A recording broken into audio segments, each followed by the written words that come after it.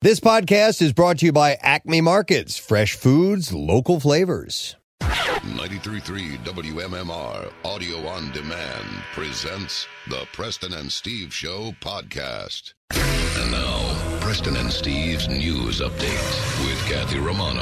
Today is Thursday. It is August 11th. Good morning, Kathy. Good morning. In the news this morning, some South Jersey residents are waking up to a pungent odor that has been in the air for hours. Officials say a tanker truck at a truck stop is leaking a chemical that's causing a rotten egg smell in and around Paulsboro, Gloucester County. Wow.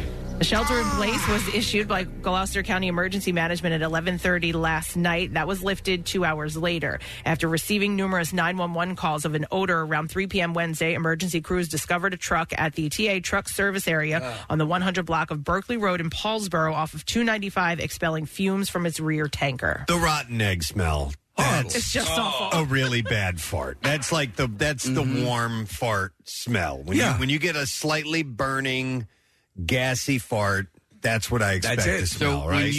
When you were in Hawaii and you did the volcano thingy, did it smell? I didn't do the volcano thing. Oh, I thought you did. But Yellowstone, there are sections of that park where absolutely you get that sulfur smell.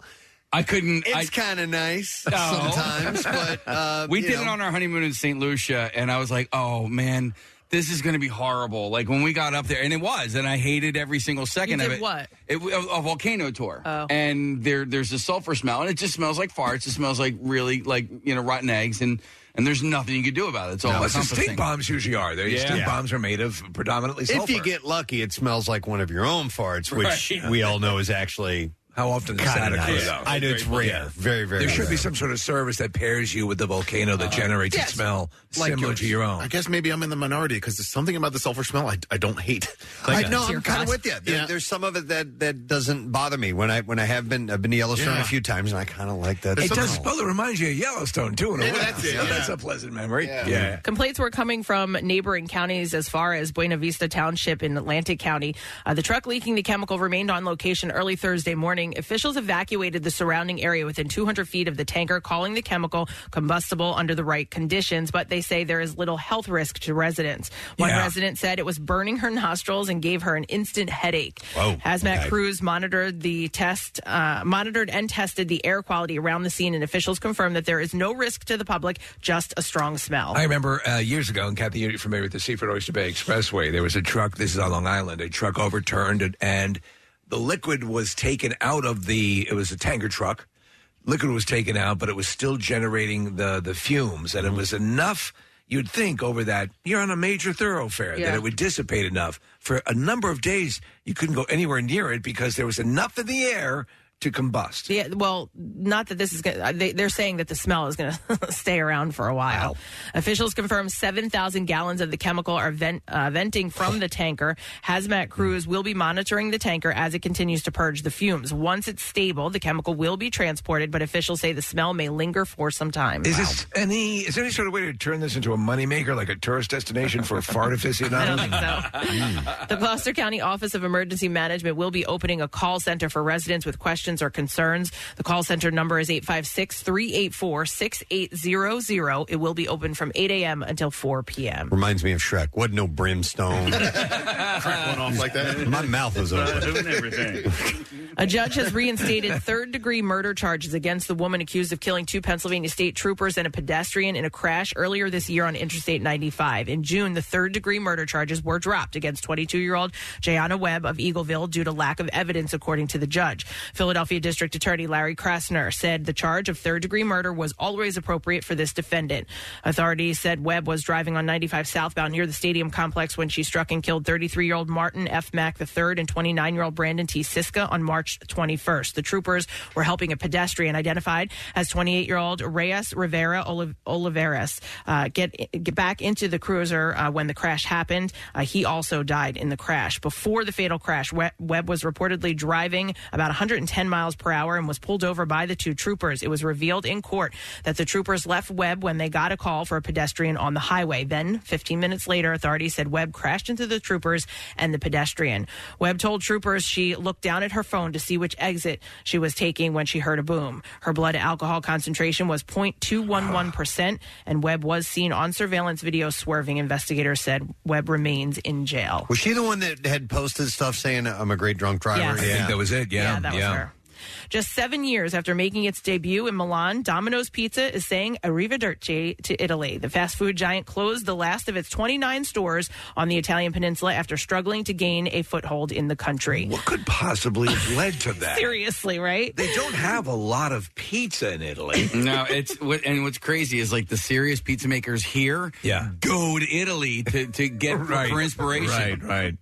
The company's exit from Italy was met with cheers on Twitter when users mocked Domino's for even attempting to establish a foothold in the homeland of pizza in the first place. You know what, though? I got you. My dad, out in Texas, loves Domino's pizza. That's his pizza.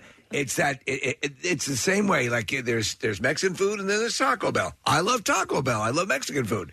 And so that pizza for him is the kind of pizza that he likes. Yes, a very Americanized version of pizza. Yep. But Domino's arrived in Italy in 2015 when it already had more than 12,000 stores worldwide. My brother he opened my eyes to this. Like they have millions of dollars of market research and R&D and stuff. You know what I mean? So yes, they're going to put out a good product.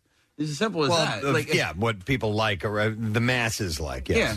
It planned to win customers over with purely Italian ingredients, but plans to get Italians hooked on deliverable pizza was scattered by the pandemic when local pizzerias turned to delivery when in-person dining was shut down by COVID lockdowns.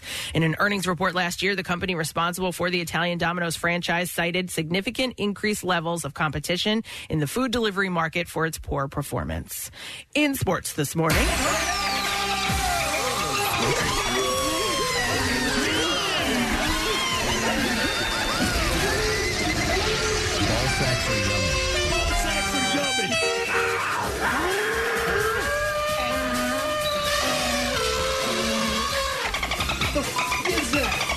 The Phillies won again, coming back to beat the Miami Marlins 4-3 last night.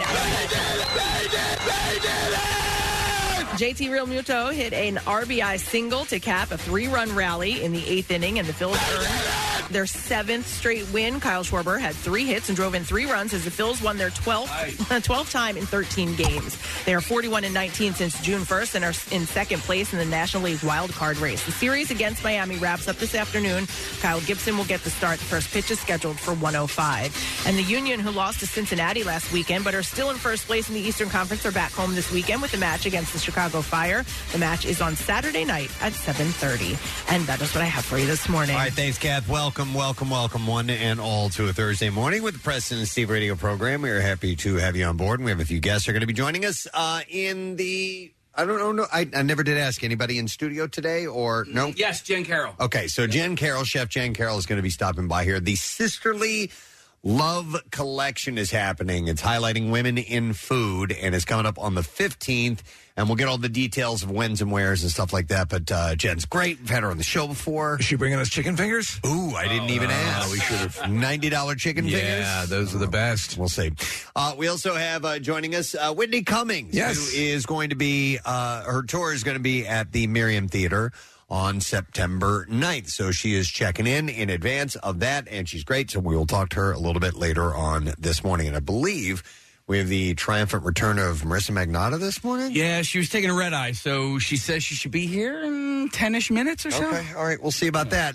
And many other things to do. So many things, it's hard to remember them all. Thursday morning. I want to do a giveaway. Pick Casey's a card, any is card. holding up all these giveaway sheets. I don't know what is in them, so I get to choose at random what I'm going to be giving away. So I'm reaching in. I have this, and okay, I'm going to give away a digital copy of Elvis, which is starring Tom Hanks and Austin Butler, and we'll take caller number 12 at 215-263-WMMR. It's directed by Baz Luhrmann. And stunning sets, beautiful costumes, everyone's favorite Elvis Presley songs. The film is now on digital. So caller number 12, it's yours. We'll take a break. The winning is just beginning, because when we return, a stupid question with something else for you to win. So stay with us. We'll be back in a moment. Love MMR? Buy some gear. Check out the rock shop at WMMR.com. It's fancy. No, it's not fancy. Hey, you've heard us talking about Krista. She's beautiful, classy, and brilliant, and she's so easy. Krista is Steven's most loved engagement ring. Picture her, a bright white, high-quality, round, brilliant cut diamond expertly set into a classic solitaire Tiffany-style setting. Krista will guarantee you a yes. Go to IHateStevenSinger.com and click on Krista to check her out. Visit Steven's showroom at the other corner of 8th and Walnut in Philly. You buy real diamonds from a real jeweler that you can trust. It's IHateStevenSinger.com. Now, back with more of the Preston and Steve Show podcast. So we are going to give away a 4-pack of tickets for the 12th annual Wildwood Tattoo Beach Bash, which is going on this weekend, Friday through Sunday. And the question I have for you this morning is, what is the highest grade for steaks in the U.S.? 215-263-WMMR. Let's see if you know the answer to that. What is the highest grade for steaks in the U.S.? When you go to the store and you buy your steaks, these are the ones that are considered the highest grade. 215-263-WMMR. While you are calling in, we'll mention the birthdays. Thursday, August 11th. They include Hulk Hogan. Oh. The Hulkster is 69 years old today. Just saw a still of Chris Hemsworth, who's playing Hulk Hogan. It's his birthday today, too. Oh, you kidding? Oh, wow. You not. Oh, that's so funny. They share birthdays. What is this?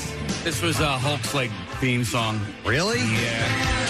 I was in Clearwater over spring break, and he has that bar that's there, and there's a big statue of him outside of the bar, which, by the way, they take in and out each night and each morning, so it doesn't get vandalized. Funny. But he made an appearance there, and so we walked over because we were like, oh, maybe we'll take the kids and they can go see Hulk or whatever.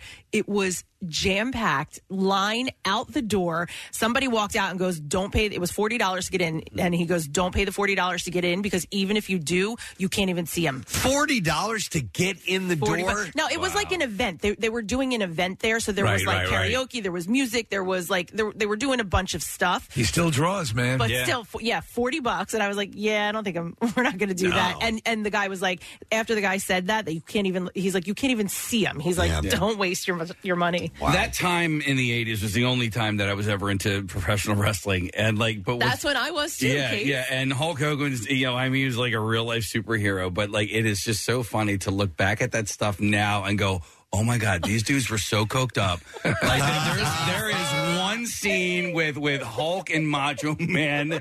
It is comedy. It's and it's a total act. But I was like, oh my God, dude, that dude is so freaking high right now. And I had no idea when I was a kid. In the moment, though, I remember, God, how my nephews were it meant everything to them. Yeah. It was a hard day in my life when Hulk turned bad.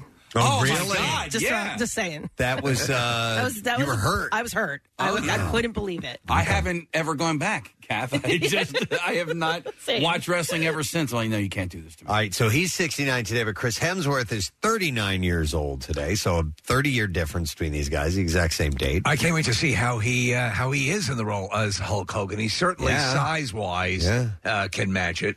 It's going to be weird to hear him trying to pull off that that brother, that whole voice thing. I'm from Asgard, brother. Yeah. So happy 30. He's my brother. 39th birthday to Chris Hemsworth. The great Joe Jackson has his birthday. Not this Joe Jackson. Yes. Not Joe Jackson of the Jacksons fame. I've seen Joe Jackson in concert 8-9 times. Yeah. Love him. Isn't Bill Weston a big He's a big fan as well. Yeah. Joe celebrates his 68th birthday today. And, there's a movie called The Greatest Game Ever Played. And there's a scene where they're in this Irish pub and it's down in the basement. All of a sudden they zoom in tight on the piano player. And I'm like, it was weird that they did that. And I couldn't figure out why. And I didn't recognize it. And it was Joe Jackson. Wow. And apparently he wrote the score for the movie. Aww. It's a great movie, by the way. It's a golf film. Yeah. That Bill Paxton directed. I didn't know that. With Shia LaBeouf. Yeah, there's a little scene of him singing away in this thing. I was like, oh, okay. So I guess, I don't know how many film credits he has of doing music, but apparently he did it. And wasn't Depeche Mode his caddy? Maybe. Yeah. I don't think he played a golfer in the movie. So Joe Jackson is 68 today. Steve Wozniak, co-founder of Apple Computers, celebrates his 72nd birthday today. So the way it shook out was that Steve Jobs was the more moody, and Steve Wozniak was the more crowd-friendly favorite. Everyone kind of considers him a tech uncle. Right. But every bit a part of the success of Apple. Absolutely. But he didn't get as big of a cut of Apple as Jobs did. Jobs did, right? So he celebrates his 72nd birthday today. Ian McDiarmid, who is Supreme Chancellor Palpatine and Darth Sidious in the Star Wars movies. That was always one of those, how can you not tell? Yeah. Come on, man. He's not even hiding it that well. But you know what? I mean, why would he be, as Supreme Chancellor Palpatine, he was this very, straight ahead and caring-looking guy, but when he was Darth Sidious, he would talk like this. It's like, come on, man. Even though you're on the dark side, you don't have to act like you don't have to look like an idiot. Whatever. I don't think I look like an idiot. I like it. I like this. Why are you crapping all over me? So he's 78. 78 years old today. Kenny Gamble of Gamble and Huff fame turns 79 years old. Yeah. Biggest legends, I mean, in this area, just huge. Yeah, as far as the music world goes. Oh, my God. Absolutely. Okay, I'm a bad Philadelphian. Because I saw that it was his birthday, and I'm looking for some. Tell me a Gamble and Huff song because I know that they're legendary. They were involved in so much. They ain't no stopping us now. For some reason, that song is coming to mind. I don't know. Really, OJ's stuff because they produced some of that. Okay. O.J. Simpson? O.J. Simpson? Yes, O.J. Simpson's musical career. They were behind it. Wow. Successful. The O.J. Doing the head chop and shuffle. That was the name of it? Yeah, that was his O.J. Simpson song. Yeah, that's a good question, Casey. I just know the Gamble and Huff, that Philly soul sound and all that. Did you say Ain't No Stopping Us Now? Yeah. That's one. Yeah. There we go. I did it. I'm well doing done. It. I'm doing it. I'm doing radio, Mom. Tune in. Oh, and the Blue Notes, Teddy Pendergrass, all that stuff. All great stuff. Yeah. All right. Well, I don't have that song. 9 to 5. Yeah. No. If you don't know me by now. Oh, my God. I love that song. Yep. Great tune. So Kenny Gamble turns 79 years old today. Actress Anna Gunn from Breaking Bad. Skyler. Yeah, she is. It's so funny. My son loves that show, and we go back and forth on who we hate more, her or her sister. But Anna Gunn, and she's great in the show. Right. I mean, she plays the part great, but she has, I feel like, the most cringeworthy moment in all of television. No. Which is? She sings Happy Birthday, like Marilyn Monroe style. Yeah. She's forced to. Like, her boss is like, come on, do the thing, do it. And then she does it. And it's all right. So, in I Love You, Man, 40-year-old version, when she sings the song to him and he's like, I don't know what to do. Like, Right. that's how you feel as a viewer of the television. You're like, this is just the worst. I loved it when she was doing their taxes and she had to get all sexified up for the IRS guy. Yes. She looked fantastic. She did. Yeah. She did. So, anyhow, she was also, Steve, she was in Deadwood. I didn't know that. But Yes, she was one of the main characters. One of the whores? I don't think so. Okay. I don't She's think also so. in the Sully Sullivan. She's the plane. She's not the plane, but she's part of the board that oversees everything. Yeah, at the end of the movie, you're right. So she is 54 years old today. The great Viola Davis has a birthday as well. Boy, she's a wonderful actress. She can be a badass, man. She's in Peacemaker and Suicide Squad, right? Oh, my God. She's just such... You know what, though? She's also kind of a favorite because she's just so sociopathic. People love her. She's great in The Help and Fences, and one of the early roles I remember seeing her in was in Antoine Fisher. Did you see She Fences? plays the mom that he was looking for. Yeah, I didn't really care for it. I kind of liked it. It was kind of odd. Yeah. Did you? Yeah, because it was so... and Denzel was directing. It's a play. Yeah. That they made into a movie. You can clearly tell it was a play. Yeah. But his character was like... Not like classic. And I guess that's kind of what I liked, is he was playing against type. Yeah. So she is 57 today. All right, let's see if someone knows the answer to this question. What's the highest grade of steaks in the U.S.? And we will go to Tony to see if we can get the answer. Hey, Tony, good morning. Hey, good morning, guys. All right, buddy. Highest grade steaks in the U.S. What do you get? Prime. Prime. Yeah. Hang on, Tony.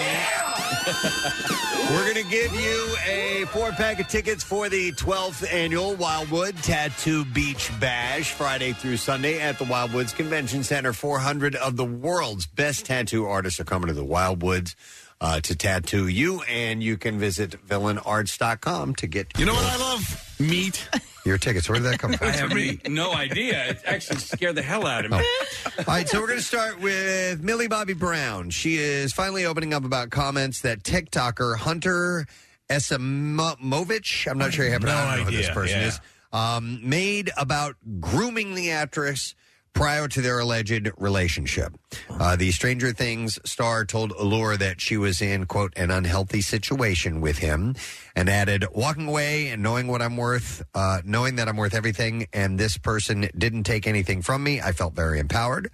It felt like my life had finally turned a page and that I actually had ended a chapter that felt so effing long. So this is a former boyfriend of hers who's some sort of TikTok star, correct? Yeah, so last month a shirtless Esimovich, I guess is how you say his name, appeared in a live stream bragging about the sex acts performed on him by Brown when she was 16 and he was 20. Wow. He also claimed that her parents were aware of the relationship because he lived with the star for 8 months. He later claimed that he was drunk at the time of the live TikTok stream. How old is she now? And on that first point, that would be illegal, right? Is she 20, 21, something like that?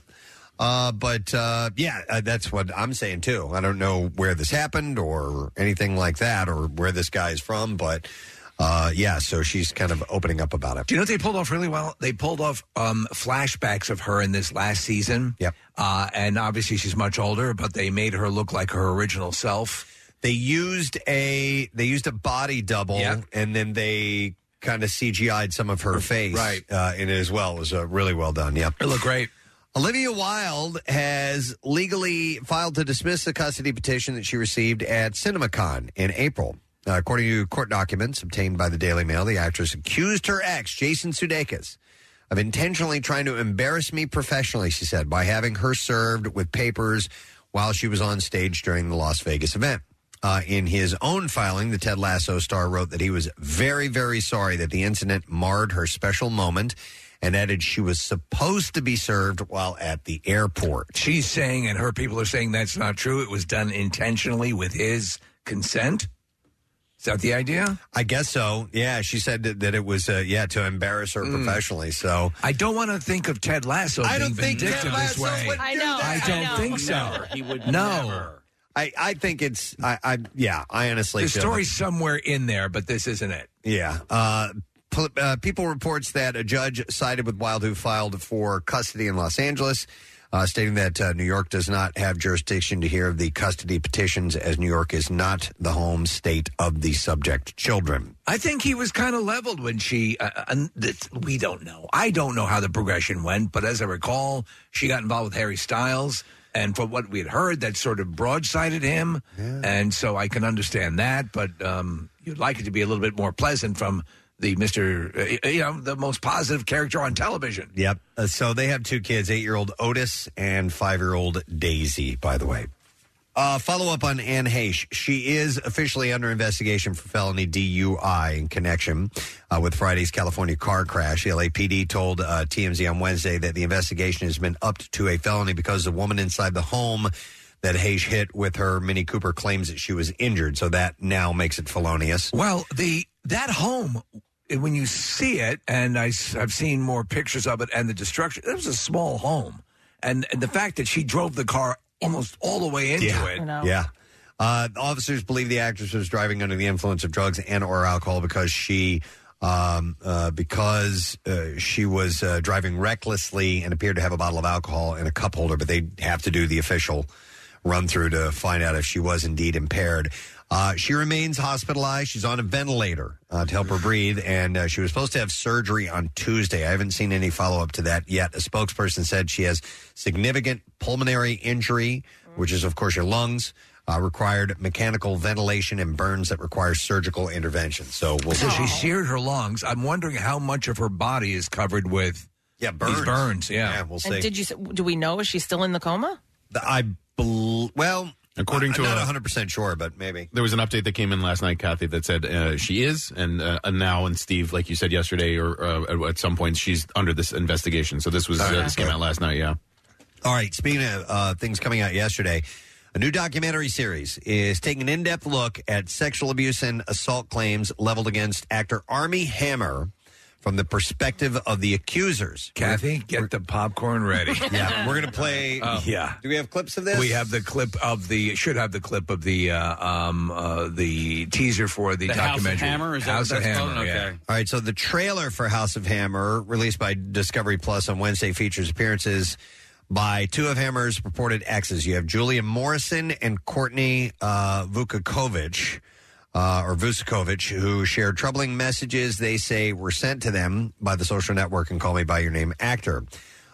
So what do we want to play? It's the actual teaser audio, but you hear actual phone messages that Armie Hammer left. All right, here we go. I am here to talk about what happened in my relationship with Armie Hammer. My bet was going to involve showing up at your place and completely tying you up and incapacitating you and then being able to do whatever I wanted to every single in your body until I was done with you. He said whole, by the way. I don't know that was edited out, but He pushes your boundaries a little bit at a time. These are messages that are being sent literally within seconds of each other. I mean, he said, I'm 100% a cannibal. And you just acted mad. The ropes were around your neck, your wrists, your ankles, and you're completely immobilized. And I'm just closing my eyes until it ended.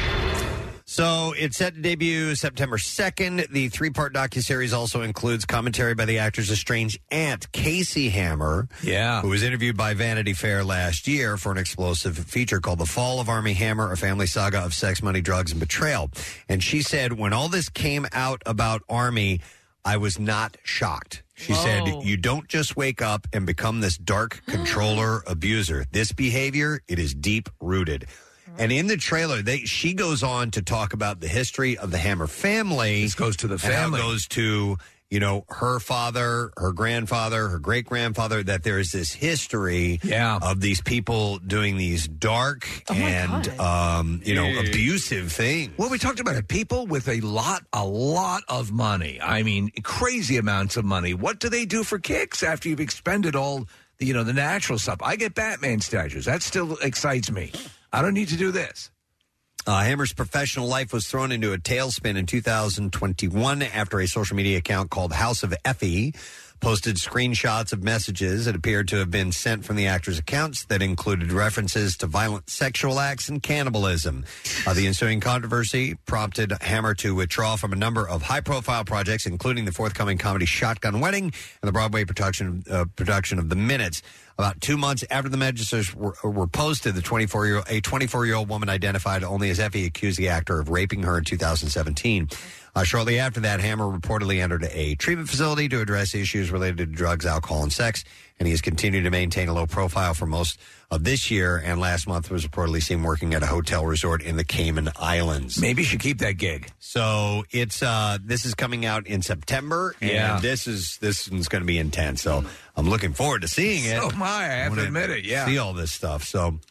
actor Michael K. Williams, who passed away recently, revealed the origin of his famous scar in the upcoming posthumous memoir called Scenes from My Life. According to People, the Wire star was enjoying a successful modeling and dancing career in 1991 when he was sliced across the face right before his 25th birthday.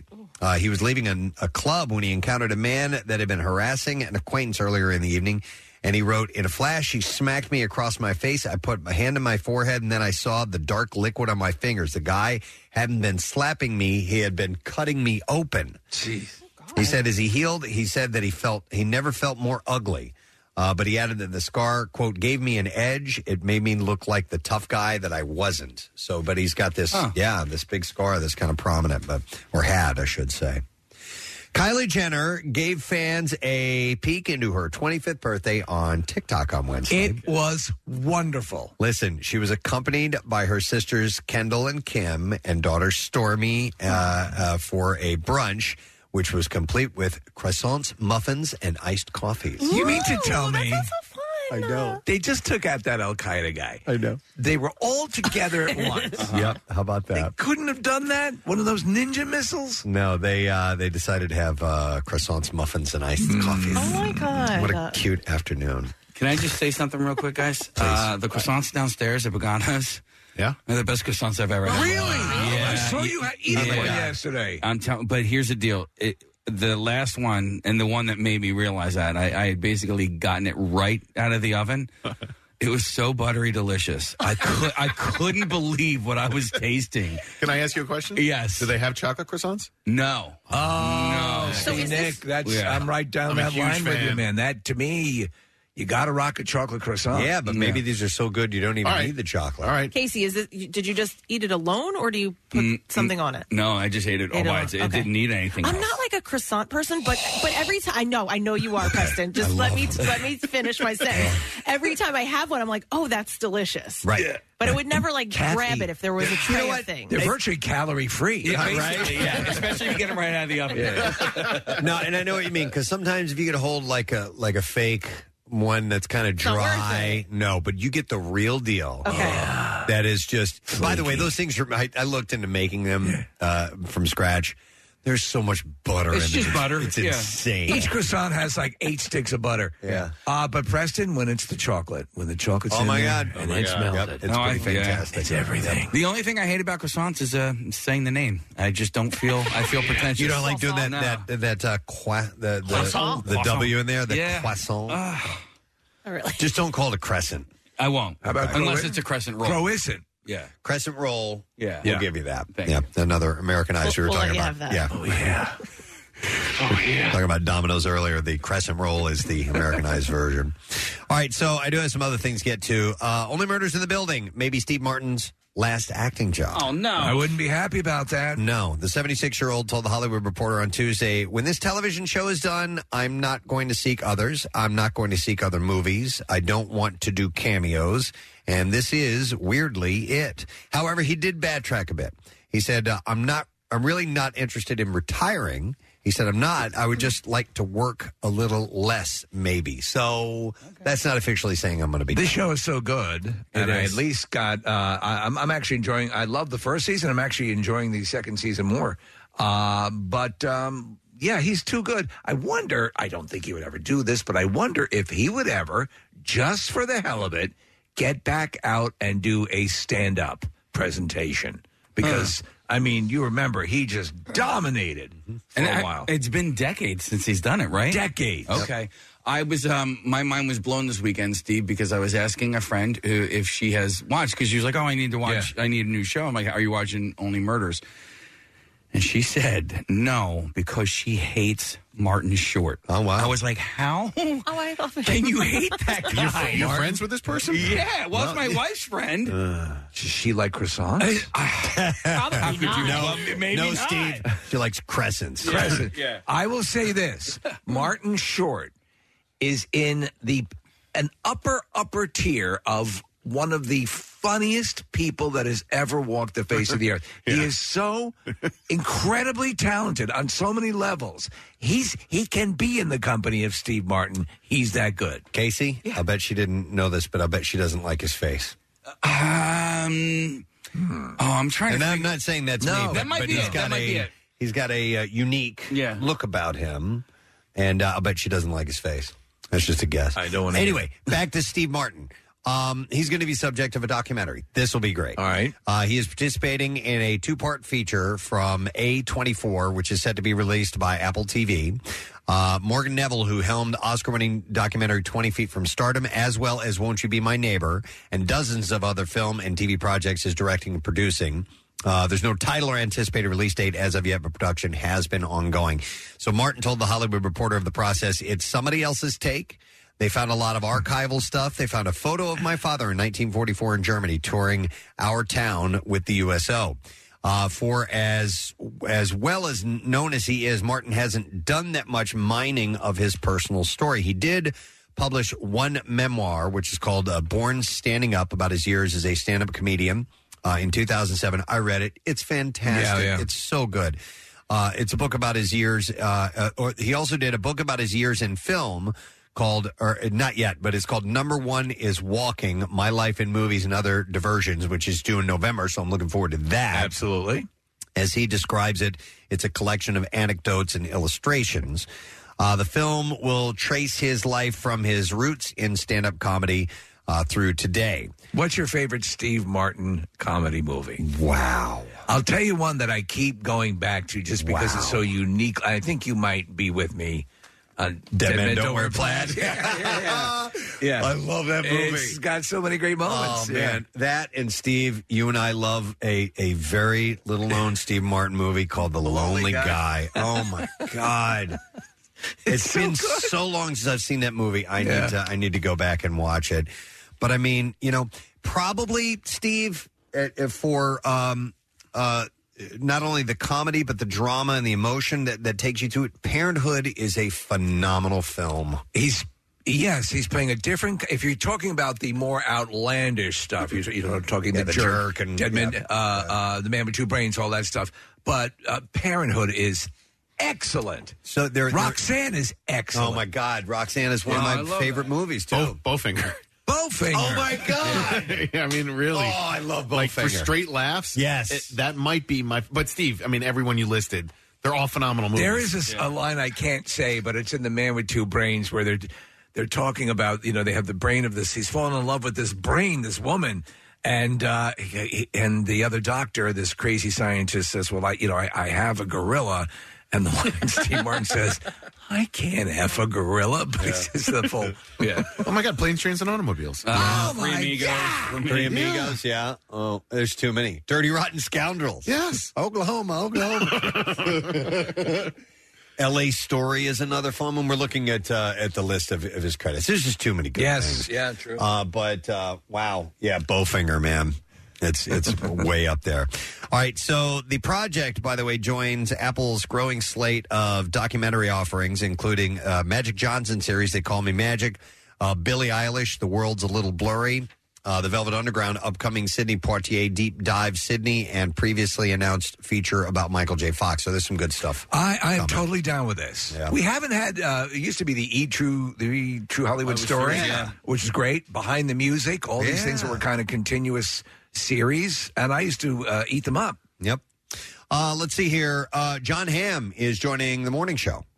Apple TV announced on Wednesday that the Mad Men star will play Paul Marks, a corporate titan in the drama's forthcoming third season, which will begin filming later on this month. So he's jumping on board. I'm a sucker for the new ad campaign with John Hamm and the progressive commercials. I haven't seen it. Oh, my God. He's like, you remember I asked you out the one time, and she's like, "Oh yes, the struggling actor who didn't know what he was had a bundle car insurance or whatever," and they've turned it into a series. She's like, he's totally into her, and she's like flippant about him. I've got to see that. She refers to him as Tom Hamm at one point, and I mean they're really goofy, but he's just playing John Hamm straight, and they make me laugh every time. Oh, that's brilliant. We're looking at video footage of this. All right, I got to see those when we're taking a break. And then one last thing, Alec Baldwin has booked his next movie gig. Deadline announced on Wednesday that the actor joins Olga Kurylenko for the spy action thriller Chief of Station.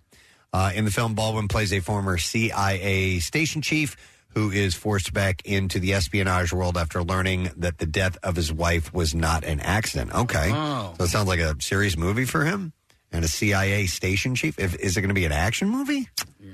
I don't see him in an action movie. He was in the Mission Impossible. Yeah, he played essentially the same character in Mission Impossible. He's like the CIA chief. Yeah. All right. All right, well, let's hit the clips, y'all.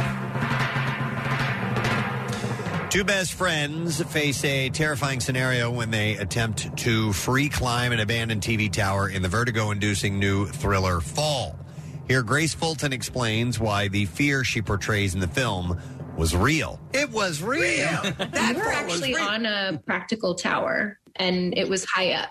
They found like a 2,000-foot cliff to then build a 100-foot tower on top of it. So we had just the most insane views. I mean, we were out there. We were really brave in it.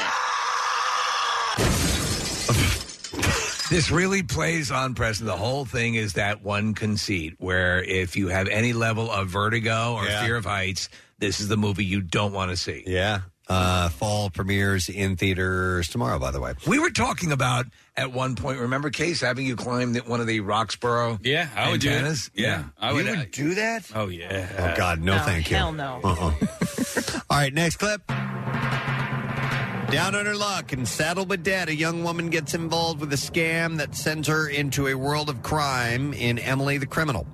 In this clip, Aubrey Plaza credits her castmates on making a scene feel so real that she was terrified. It was so real! There's a scene in the film where Emily gets robbed, and I knew what was going to happen. And I knew that the guy, Craig Stark, that we cast as the guy that was going to rob me was real intense and real good. And I just had a feeling it was going to be hard and scary. And I was right. I don't think I want to see it. She's getting great reviews for this, by the way. Emily the Criminal is in theaters tomorrow if you would like to see it. And there you go. That's the entertainment report for today, dear friends. All right, let's take a break and come back in a little while. We are going to have Whitney Cummings on the show. We're going to have Chef Jen Carroll about an event that's happening in our fair city. We'll tell you about that and more. We have stuff to give away and things to do. So hang in there with us. We'll be back in a moment. HD. It ain't just for your TV anymore. Use your HD radio to hear the best sounding MMR there is. Plus, enjoy MMR HD 2, the MM Archives channel. Everything that rocks never sounded so good. I believe, and it has been a while, but I think we need to. Feed our minds and head to the Just Saying Institute. Yeah, I think we need to go there because a lot of research and studies have been done that we need to talk about. The Just Saying Institute, home of the Kathy Romano Orgasm Research. Oh, God. No, it's not. Waves, avalanches, and volcanoes. Absolutely. A lot of intense work being done there. With an underwriting grant from Bill Weston. Wow. God. He kind of was okay with it. He was. Yeah. He was very cool with it. Bill had it. We have meetings on Mondays and Wednesdays, and Bill touched lightly on the orgasm thing. And I need you to stop talking. Yeah, and he was Santa's got to go. He was okay. He was okay. He was okay with it. So reality television, viral internet memes can turn ordinary people into celebrities overnight, but there is a downside to sudden fame.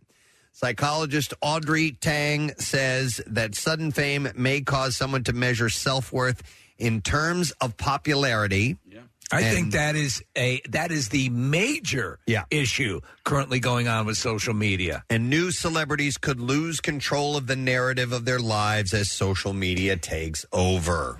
They could be more concisely stated. Therein lies, I think, the basis for so much of what is wrong with social media and how so many people get carried away with it. Yeah, that you can head down into this pit. You lose yourself. Yeah. Yeah. Mm-hmm. Well, even I see, like the kids asking, wow, how do you get so many likes? I'm like, oh God, who cares? You're right, you know what I mean? right, yeah. Mm-hmm. I've been on a hiatus. I've not been doing any social media stuff, and I have to admit it's been great. Yeah, I take breaks and come back, and I'll do a couple of things, and it's weird to say. I remember, and I talk about this all the time, the nostalgic sort of beginning when MySpace first came out. It's like, wow, hey, how are you? Look at you. We're friends. And then that's almost, you can never re-achieve the benign nature of that now. It's too much. And sometimes I'll feel a little bit guilty of, hey, look how great my life is. Yeah. Let me show you how awesome my life is. That's what social media is. I know. Meanwhile, right? it's not, that everyone's life isn't that great. Although I'm doing something pretty great this weekend, and I'll probably post pictures of it. Wait, and I keep hearing you talk about it, and I don't know what you're doing. He's been waiting on it for a long time. Okay, so what do you think it pertains to? Well, I know what it pertains to, yes, because I heard Casey say that, but I don't know what you're doing. But do you want to, No, we can talk about it later. Are you worried about jinxing it? Maybe. Okay. I'll talk about it later. We'll talk about it later. All right. Let's talk about it next week. Yeah. When you take a break from social media, I think the thing that I try to remember is you don't miss it and it doesn't miss you. When you're gone from it for a stretch and you look back on that time where you were gone from it, your life was just fine. Well, what you just said in that you have a skewed view of where. Yeah. If you break down the percentages of the amount of people who are actively using and the way you think actively using social media, it would blow your mind. It's so far less than you perceive it as. You think that a lot of people, especially, Kathy, you talk about the kids asking about likes and stuff like that. Yeah. The perception is you are just plugged in all the time. And most people are not. I have a friend who is like an influencer, and I remember one time her saying to me, she was like, well, I have to post something today. And I'm like, no, you don't. No, just so you know, no one cares. Yeah, you know what I mean? Like when you post it, yes, oh, great, that picture's great. What'd you do? Or, whatever it is. But like if you skip a day, trust me, not one of your followers is going to go, gee, where did she go? That's the skewed feeling of certainly they're going to know. No. They're No, probably not. sitting there checking their phone. Where's the post?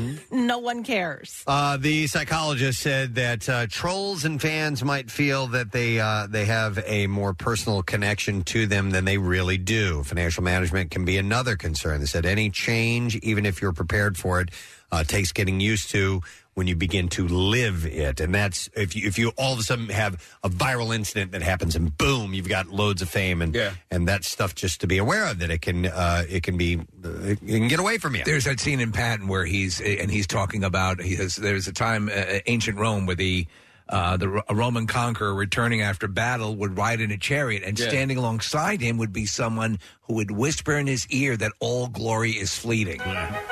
Just to keep everything, in perspective. All glory is fleeting. Kathy, is your husband completely off social media? Yeah, no, he doesn't do anything. He's working his OnlyFans. That's the idea. I mean, other than that. But that's just got to be liberating for him. Like, just no interaction. with his job, he can't. For school, I think, especially when you're in an authoritarian or authoritative position, I should say. Yeah, and he made that decision a long time ago, and still to this day says it was the best decision he ever made. Yeah, good for him. I'm a little jealous. All right, let me see what else we have at the Just Saying Institute. This in the medical field. A Lyme disease vaccine could soon hit the market in the U.S. But... Wait, is this the one in Nantucket? This is... where a guy Johnson was so long he could... No, never mind. Was there an old hermit named Dave? No, or at least they may have tested it in Nantucket, because it's one of I read the article. It's like one of the places that has the highest tick population. Okay. Oh, okay. Well, so they did have one, and I've got a little bit on the history of that, Casey, and why that one went away. So the first time in 2 decades. Pfizer enters late-stage clinical trials for a series of shots that prevent infection from the tick-borne illness. Starting enrollment of 6,000 adults and children aged 5 and up for the Phase 3 trial that is set to begin by the end of the year. The 3-dose vaccine will be administered over 9 months, and then participants will receive a booster 12 months later. Pfizer's aiming to apply for FDA approval in 2025. So this comes after Pfizer reported strong Phase 2 data from the shot, which is called VLA-15, in February. In that trial, the company determined that the 3-dose regimen was most effective against the virus. So if you do the 3-dose regimen and the booster, are you done, or is it the kind of thing where you have to keep going back and getting... Well, it's a good question, because yesterday I was picking up a script, and at the pharmacy, they asked if I wanted 2 things. They asked if I wanted a shingles vaccine, which I have already gotten. I just got that. I'm so happy I wanted that out of the way. Yeah. But also they asked if I wanted a tetanus vaccine. So that's something they recommend every decade that you get. So it might be something like that, Steve. I don't really know. Yeah, because I remember years ago we had our various vaccines and shots when but they seemed to be a little bit longer lasting. This has been though kind of the holy grail, the Lyme disease thing. Because do you know anybody who has Lyme? My girlfriend is struggling big time with it. Yeah, wow. I had it a few years ago, and it's something that just lives with you forever. And Dr. Mike has said that once you have it, it's kind of there for the rest of your life. Yep. So U.S. cases of the disease have skyrocketed in recent years. Cases have jumped 250% in rural areas from 2007 to 2021. Experts are warning that tick bites are becoming more frequent as well, especially in areas where they would not be expected. So, Casey, here's the deal. It was called Limerix, was a highly effective Lyme disease vaccine manufactured by GlaxoSmithKline in the late 1990s. It was up to 90% effective at preventing infection. And its arrival came around the same time that an anti-vaccine movement erupted in the UK, because it's a UK-based story here, and across the world over false reports that the MMR vaccine was causing autism in some children. And this led to significant backlash against the UK manufacturer for launching a vaccine to fight a disease that many didn't see as a major threat. There was little demand for it, and eventually it was pulled off the market in 2002. So it was part of that whole hubbub. Well, I think if you were living in a rural area, this would appeal to you a bit more because, that's... Yeah, and especially now since there's been a huge uptick of Lyme disease cases. So this trial is on the island of Nantucket. Okay. They were number one. Being run by an old hermit named Dave.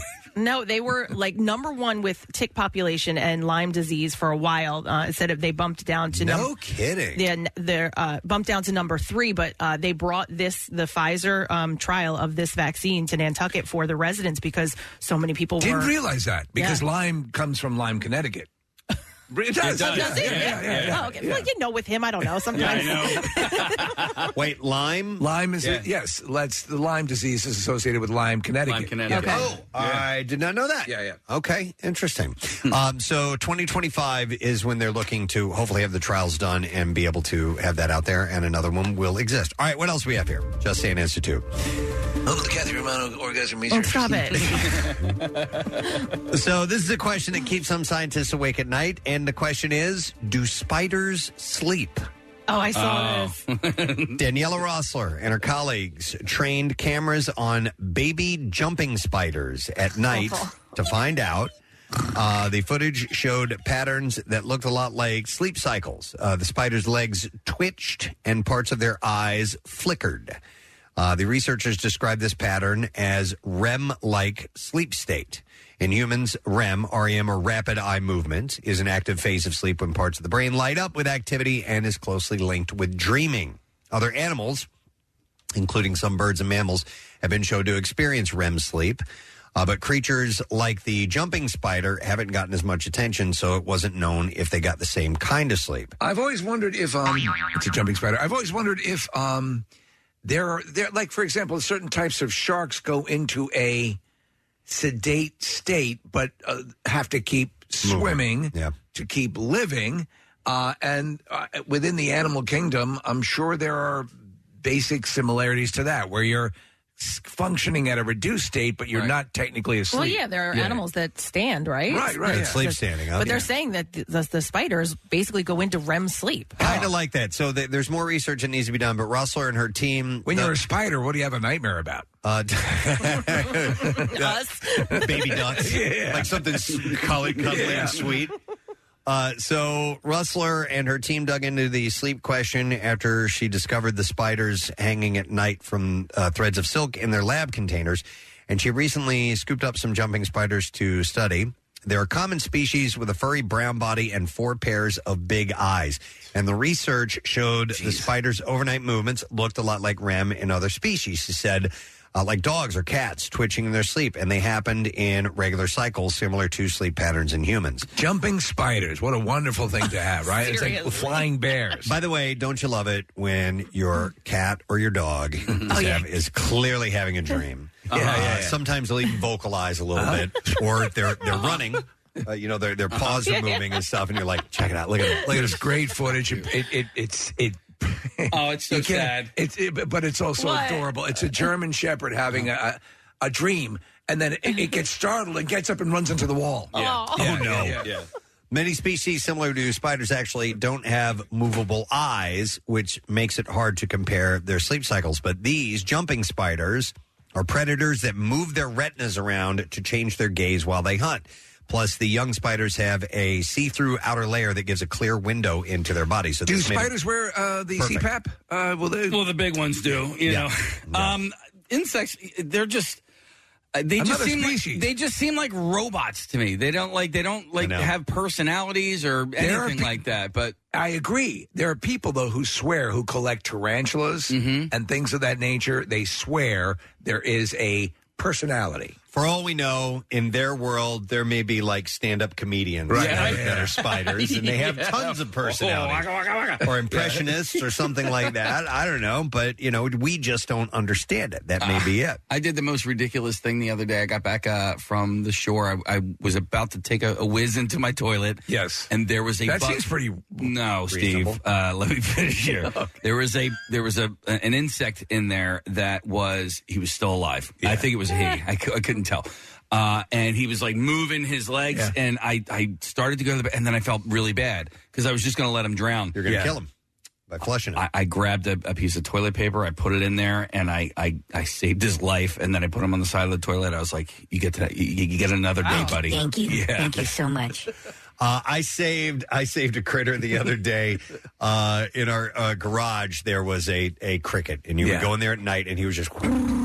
It was like nonstop, and it was really loud. Yeah. And I'm like, it's in here somewhere. I don't know where it is. And like my daughter and I were talking about it, and she's like, I know, I feel bad for it. He's stuck in our garage.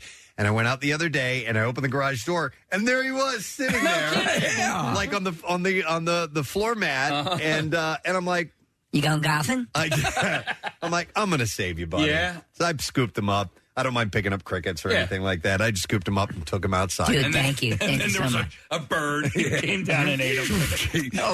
Our garage was his safe haven. Little did you know he was hiding in the garage. There's that footage of these mother and a daughter who nurse a butterfly. Oh, no. Like a monarch butterfly, and they let it go, and Preston, a bird nailed it.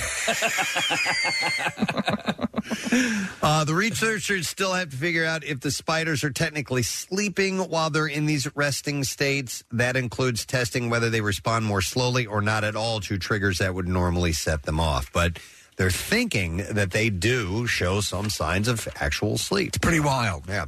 All right, what else we have here?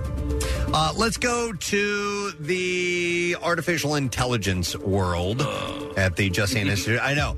But the U.S. Federal Circuit Court has ruled against AI systems patenting their own inventions, with a judge saying that there is no ambiguity.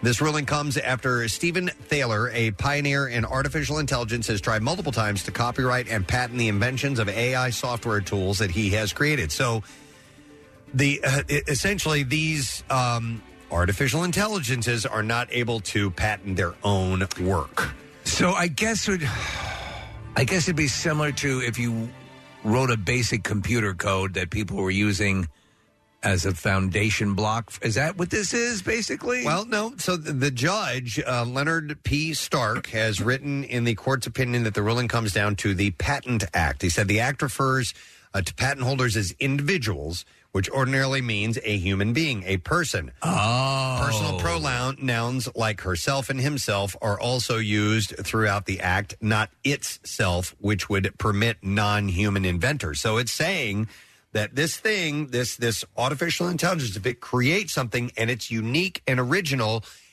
it can't patent it because it's not a human being. Oh, yes. I like that. You know what I mean? I'm down with that. Yes. The less autonomy, the better. Yeah, Stop it. Stark has made it clear that this case is not open to multiple interpretations and that the court must use the plain meaning of the language in the act. The Patent Act requires that inventors must be natural persons, that is, human beings. Because you could sidestep law that way. If you could, if you have a machine that's putting something together this way with AI. Mm-hmm.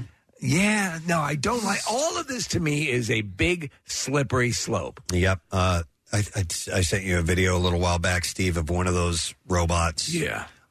With a machine gun on. Yes, a Boston Dynamics dog. Yep. With the machine gun on. Going around firing away. Tell me that's not terrifying. Hitting the targets. It was terrifying. Yeah. And if they add AI to that, then you've got Bad Dog. You've got really Metalhead, that Black Mirror episode. So his lawyer, Ryan Abbott, thinks the Federal Circuit has adopted a narrow and textualist approach to the Patent Act. He said it ignores the purpose of the Patent Act and the outcome that AI-generated inventions are now unpatentable in the United States. That is an outcome with real negative social consequences, he said. I don't think so. I don't know.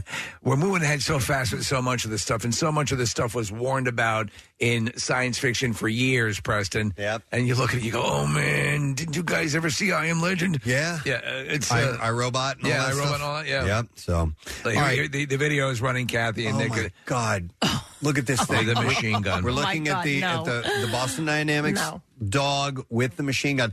And Steve, in this video, when you have the audio with it, it makes this clack, clack, clack, clack, clack, clack, clack, clack, clack, clack. Could you imagine hearing that coming at you in the dark? Sound as it's walking around and leveling itself and shooting these targets with a freaking machine gun. And by the way, it's, Casey, to your earlier point, it's very insect-like. It's very there's a mindlessness to it. There's I think that's the thing that is really the most uncomfortable about it. We see something that looks to be living, right? But it is bereft of any sort of emotion or anything. It's almost that uncanny valley thing. Yeah. We're really looking at the beginning of the end. Yeah. Maybe. Yeah. All right, let's move on. That's depressing. Don't like it. It's scary. I don't want to get back to into the that. orgasms. Yeah. New study has found that exposure to sunlight simulates the release of a hunger hormone from the skin, but the effects are only prevalent in men. Wait, the sun makes us hungry? Yeah, the sun makes men hungry. Oh. Yeah. Researchers from Tel Aviv University Everything makes you guys hungry. in Israel claim that males are more likely to gain weight in the summer due to this hormone. Oh, that makes me feel better. It does? Yeah, because I've been putting on weight, so. Okay. But you're also doing more recreational, indulgent things. It's the weather. Yeah. It's not the Taco Bell, Dairy Queen, and Popeyes that I had yesterday. No, that's not it at all. Wait, you did that? The trifecta. You did that I didn't even realize it until I had Popeyes, Dairy Queen, and Taco Bell yesterday. God bless you. 900 calories. 9,000 calories yesterday. Dairy Queen and Taco And Bell. the worst part is, I went to Dairy Queen before I went to the gym. I was like going, and I'm like, I'm gonna get a Blizzard before I go to the gym and then work it off. Oh, my God. And work it off. Yeah. Okay. Yeah. What all did you have yesterday? I just like. Would you have it? Would you have a Taco Bell? Well, no, you started at Dairy Queen. No, right? I started at Taco Bell. Oh, okay, sorry. So Chuck and I went to Taco Bell yesterday, and I got 3 tacos. I thought you were going to get pizza. We were, and then he was like, "Hey, why don't we go to Taco Bell instead?" I'm like, "All right, let's do that." Okay, so 3 tacos. 3 tacos and 2 beef Mexican melts. A medium Blizzard, and by the way, the medium is basically like a large. Yeah, they're big. Yeah. What kind?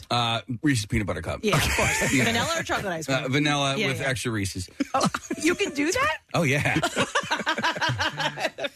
God bless. And then Popeyes? And a spicy chicken sandwich. Okay. Can I just the chicken sandwich or anything else? And French fries. can't just have the sandwich. And I had Chick-fil-A sauce at my house. So you put that on it? I put that on the French fries. How's your tummy today? Fine. Yeah? Yeah. Oh, dude, I'm gonna have a big BM in a little bit. Yes, you will. Because that would I destroy would have me. to go to the hospital. Yeah, I would feel ill. Like, did you sleep okay last night? Well, the thunderstorm woke me up. Listen, guys, it was sunny yesterday. He was hungry. I was hungry. There you go. Yeah. Therein lies Wasn't this his study. Researchers said that men gain weight in summer due to the hormone. However, in women, the sex hormone estrogen interferes with the release of Kathy, does the sun make you horny? this hunger hormone, meaning it does not lead to a change in appetite. These results identify the skin as a major mediator of energy homeostasis and may lead to therapeutic opportunities for sex-based treatments of endocrine-related diseases. I am lost here. I know, me too. The need to consume food is mainly controlled by communication between peripheral tissues, like in the gut and liver, and the brain. Hormones are released from peripheral organs to reach brain regions such as the hypothalamus, which controls functions like temperature and sleep as well as hunger. So the team saw that, on average, men increase their intake of calories from food in the summer months when solar radiation is its highest. It's interesting because you would think you'd be, like, winter would be the time that you really start I feel to take less hungry in the summer. I don't need to eat as much, and I tend to eat lighter fare in the summer. Not me. Like, barbecues, things like that, summertime gatherings. There's usually a lot of indulging. But so. the winter, I agree with that observation. That's when I'm more inclined to let it go a little Steve, bit. you and I were talking about this before the show started yesterday or the day before, like just the enervating heat, when it's really hot and humid. And when I feel that way, it completely eradicates my appetite. Like, likewise. I'm just not hungry at all either. And they probably feed into one another. Yeah. But I lose my appetite, and then I have no energy, and then I continue to have no energy, and so then I have no appetite. So the research was supported by a study of mice that were exposed to daily ultraviolet radiation for 10 weeks. Researchers observed a significant increase in food intake with the male mice, but not in the females. They fed the mice Popeyes, Dairy Queen, and Taco Bell. Here's a Mexi melt. The research, and you didn't get a Mexican pizza? Sold out. And I'm not a Mexican pizza guy anyway, but I did notice that that said sold out on the little thing. And by the way, the Mexi Melt does not exist. So here's a hack for everybody out there: you get the cheesy roll up, right, and then you ask them to add beef, and that's a beef Mexi Melt. Do you go into this Taco Bell right up here on City Line? Right there. Okay. Yeah, go through the drive-through, and we're good to go. Okay. All right. So anyhow, men will gain weight and women don't. By the way, somebody texted in and said, "Thank you for letting me know that Mexi Melts still exist." Yeah, but they don't. They don't. Cheesy roll up, add beef. All right. Cheesy roll up, add beef. There you go. There's a hack. Did you learn that, or did you? I invented that. I invented. you. Oh, it's so funny because I order it over here, right, and then I went to the Taco Bell down the shore, and they were like, "Oh, we can't do that," and I was like, "Oh, yes, you can. You can do that." I totally beg to differ. Yeah. And they didn't. And so that one Taco Bell, that one time said we can't do that. But I've gotten it from that Taco Bell before and hate when since. they do that? I'm like, yes, you can. Just hit the freaking add beef button, and you're good to go. Wait, I go to a restaurant with my girlfriend. We meet at the same restaurant every time we go to lunch or dinner together. And she likes the chicken sandwich that they offer on the lunch menu, but they don't offer on the dinner menu. But they offer the chicken with vegetables. So she's like, they won't let her order the chicken sandwich. So she says, "Can I get the chicken meal and can you give me 2 pieces of bread?" And so she makes it herself. You got to hack it yourself. They won't, sometimes the chef will do it, and sometimes the majority of the time they're like, "No, we can't do that." Sorry. It's insane. It goes back to the classic scene from 5 Easy Pieces with Jack Nicholson about the tuna sandwich, right? Yeah. The chicken salad. Just a comedy. It's sitting right there. Right. So Casey, somebody texted in and said that if you have the Taco Bell app, you can use that. You can make any hack that you want. Oh, okay. What did they write? That the app is totally customizable. Ooh, so you could get it. No, that's perfect. I haven't reached that low yet where I've downloaded the Taco Bell app. Yeah, and if you go inside, they have the screens, or at least the one that's near me does, and you can customize. Is there a master app that controls Taco Bell, Popeyes, and Dairy Queen in all one three button? of them in one? It'll be like the Kentucky Fried Taco Hut, Right, yeah. where all 3 of those restaurants are together. So, Case, do you want to know how many calories you consumed yesterday? No, I don't care because I worked out. So well, I will tell you. I won't tell you if you don't want to know, but because I added them up, What I is was it? just I wanna interested. know. But it was less than I thought it was going to be. Okay. What is it? It was about 3,000. Okay. That's not bad. Hey, you're good. Yeah, I'm good. Yeah. Because you consume 2,000 calories in a day, and that's like pretty standard. Yeah. Plus, I worked out, so I gained those calories back. So, I think I'm all right. Yeah, you're good.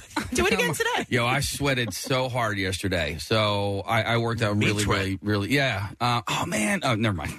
Sorry. I was going to go off into the Casey There's another diatribe. thing. I did not. I have another hack, by the way, because Chipotle, I went there the other day, and my mom she eats like a little bird, right? Yeah. And so she didn't want a full bowl because she won't eat the whole thing. So I went to the kids' meal section, and you can order and Steve, you've never seen it, but it's a little tray with like 4 partitions. And I invented a little mini bowl in that partition. And is that why you were asking about Qdoba yesterday? Did I ask about Qdoba? Yeah, you yesterday? did. Yeah. You were talking about it. Huh. Maybe it was in your... No, I was talking about Chipotle. Chipotle. Yeah, Okay, I was talking about that yesterday. But yes. Speaking of people as they age and their appetite decline, I can't believe it's... I've watched what my mom eats, too. How are you guys staying alive? Right. Well, this goes to... So I went to visit my dad, 94, and Sheila is my basic for all intents and purposes, my stepmom. Yeah.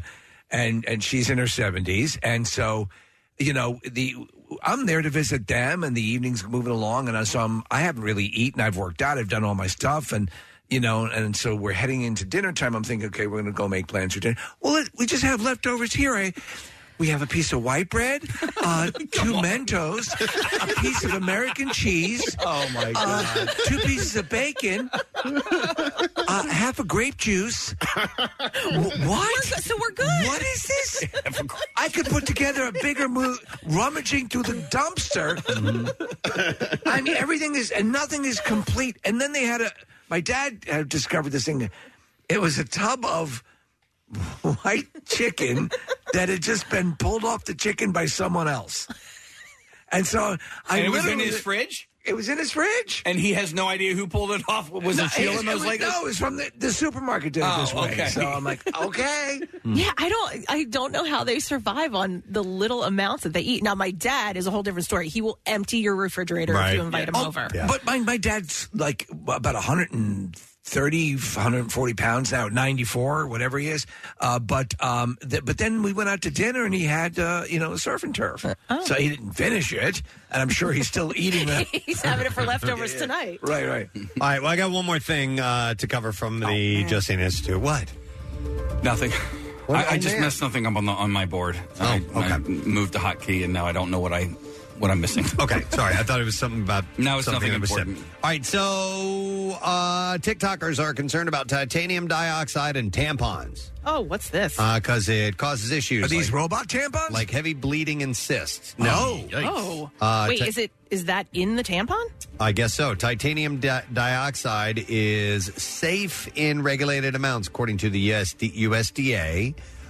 In the UK, the compound is banned from foods for its potential to act as a carcinogen.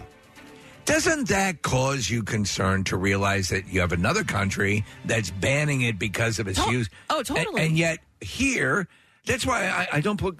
This is part of the reason that the cup kind of became so popular. Right. A lot of people were doing it for health reasons, and the menstrual cup. Yeah, is what I'm talking about. and that we don't know exactly what's in these tampons. Yeah, menstrual cup. Yeah. A couple. And the commercial could be Nick turning around going, "Yeah, cup." Yeah, a couple. I don't think the second one works as well. No, it doesn't. No. It's like that Intel song, that audio piece could be. Yeah, a couple. According to a Great. researcher, It's in the tampon I use. Oh, no. Yeah, I just looked it up. What brand? Tampax. so Is it in yours too, Nick? I don't know why you said, oh, man. He's worried about me. We're really close. The two reactions we got from Nick were the discontinuation of a Hot Pocket and titanium and tampons. My tampon. God. Oh, man.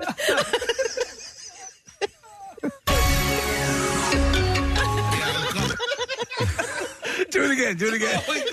There's a fart at the end of it. Preston, I was trying to get through a story. no, I don't mind hanging out. This is pretty good. So that's Oh my god. I feel bad for you guys. So a Colombian researcher said we really know very little or almost nothing really about something that could impact the health of millions of women. Well, I'm comforted by that. Her team is working on researching and analyzing tampons for metals and pesticides. What was the issue with the sponge? There was some. Oh no, was it what caused toxic shock syndrome? It was tampons. Yeah, same thing. Yeah, but You know what though? I know it can happen, but I have a gynecologist who told me it's so rare, like that's like the least of your issues. You know, worried about keeping it in too long. I'm sure it can happen. It's on all the boxes, a warning, but she was like, you don't really need to worry about that. It might be similar to this. Dr. Philip Tierno of NYU says that chemicals can be absorbed into the bloodstream through tampons, and pads are the safest bet. Dear God in heaven. And pads, they suck. Just bury me. It's fine. Really? What sucks about pads? Ew, you're just bleeding into just a letting thing it- that's sitting there in your underwear. Like, As it's opposed, awful. as opposed to absorbing inside and you taking it out. Take it out, throw it out. Right. A quick question. So like with the people who have urinary issues, like when I had my surgery, I had to wear the adult diaper thing for a while. And you can't even call it diapers these days. These are the most comfortable underwear I've ever had. They were wonderful. Are you serious? They were like awesome. Oh my God. Awesome. Well, Thin, like the level of like a jockey brief, a little bit thicker. Really comfortable. I have to try this out. Yeah, I wore them for just a little while because as the catheter came out, you were having an issue. You going to do it? Yeah, we should all do that. We should all just piss ourselves all one morning. Well, then that's what I want to know. What's it like after you pee? Yeah, what does it feel like? Wet. Yeah, your urine. Your own urine. But it holds it because it didn't happen with me much. We're looking at a picture of a box of Depend long-lasting dryness, and the model. Does this guy know that this is what he's modeling for? Probably not. You know, he was probably posing for. It's Frank Rizzo. Yeah, it's Frank Rizzo. And he's like super happy, hand on hip. 3. You Look at me. You lush crumb bum all the time. I've been standing here, I've been pissing myself. You're a yellow sneak. That's after you pee. You're a yellow sneak.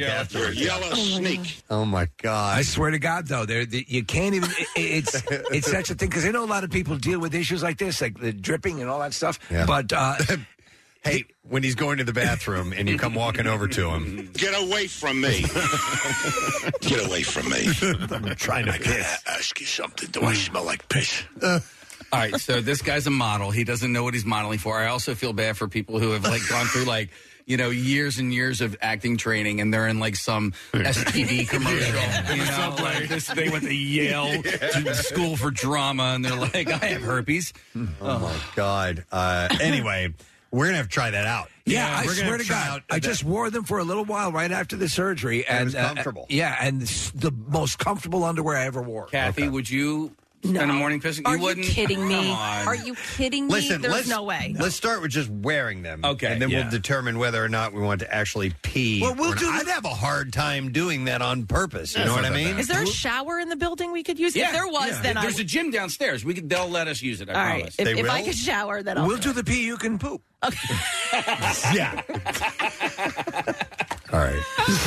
What's Kathy doing? We have the. we have the. Well, those are store brand. You got to go with the. Wait a second. What? Let's see if these are. No. Those are diapers. No. Yeah. So the Depends are much more Fashionable. And thin. Thinner. Yeah, because that's a thick pad. That's a thick one, but that's good for pooping. Yeah, but that's what you'll wear, Kathy. When you trust me. No, we're not doing that. Casey, that's like that old joke. What do old people taste like? It depends. It depends. All right.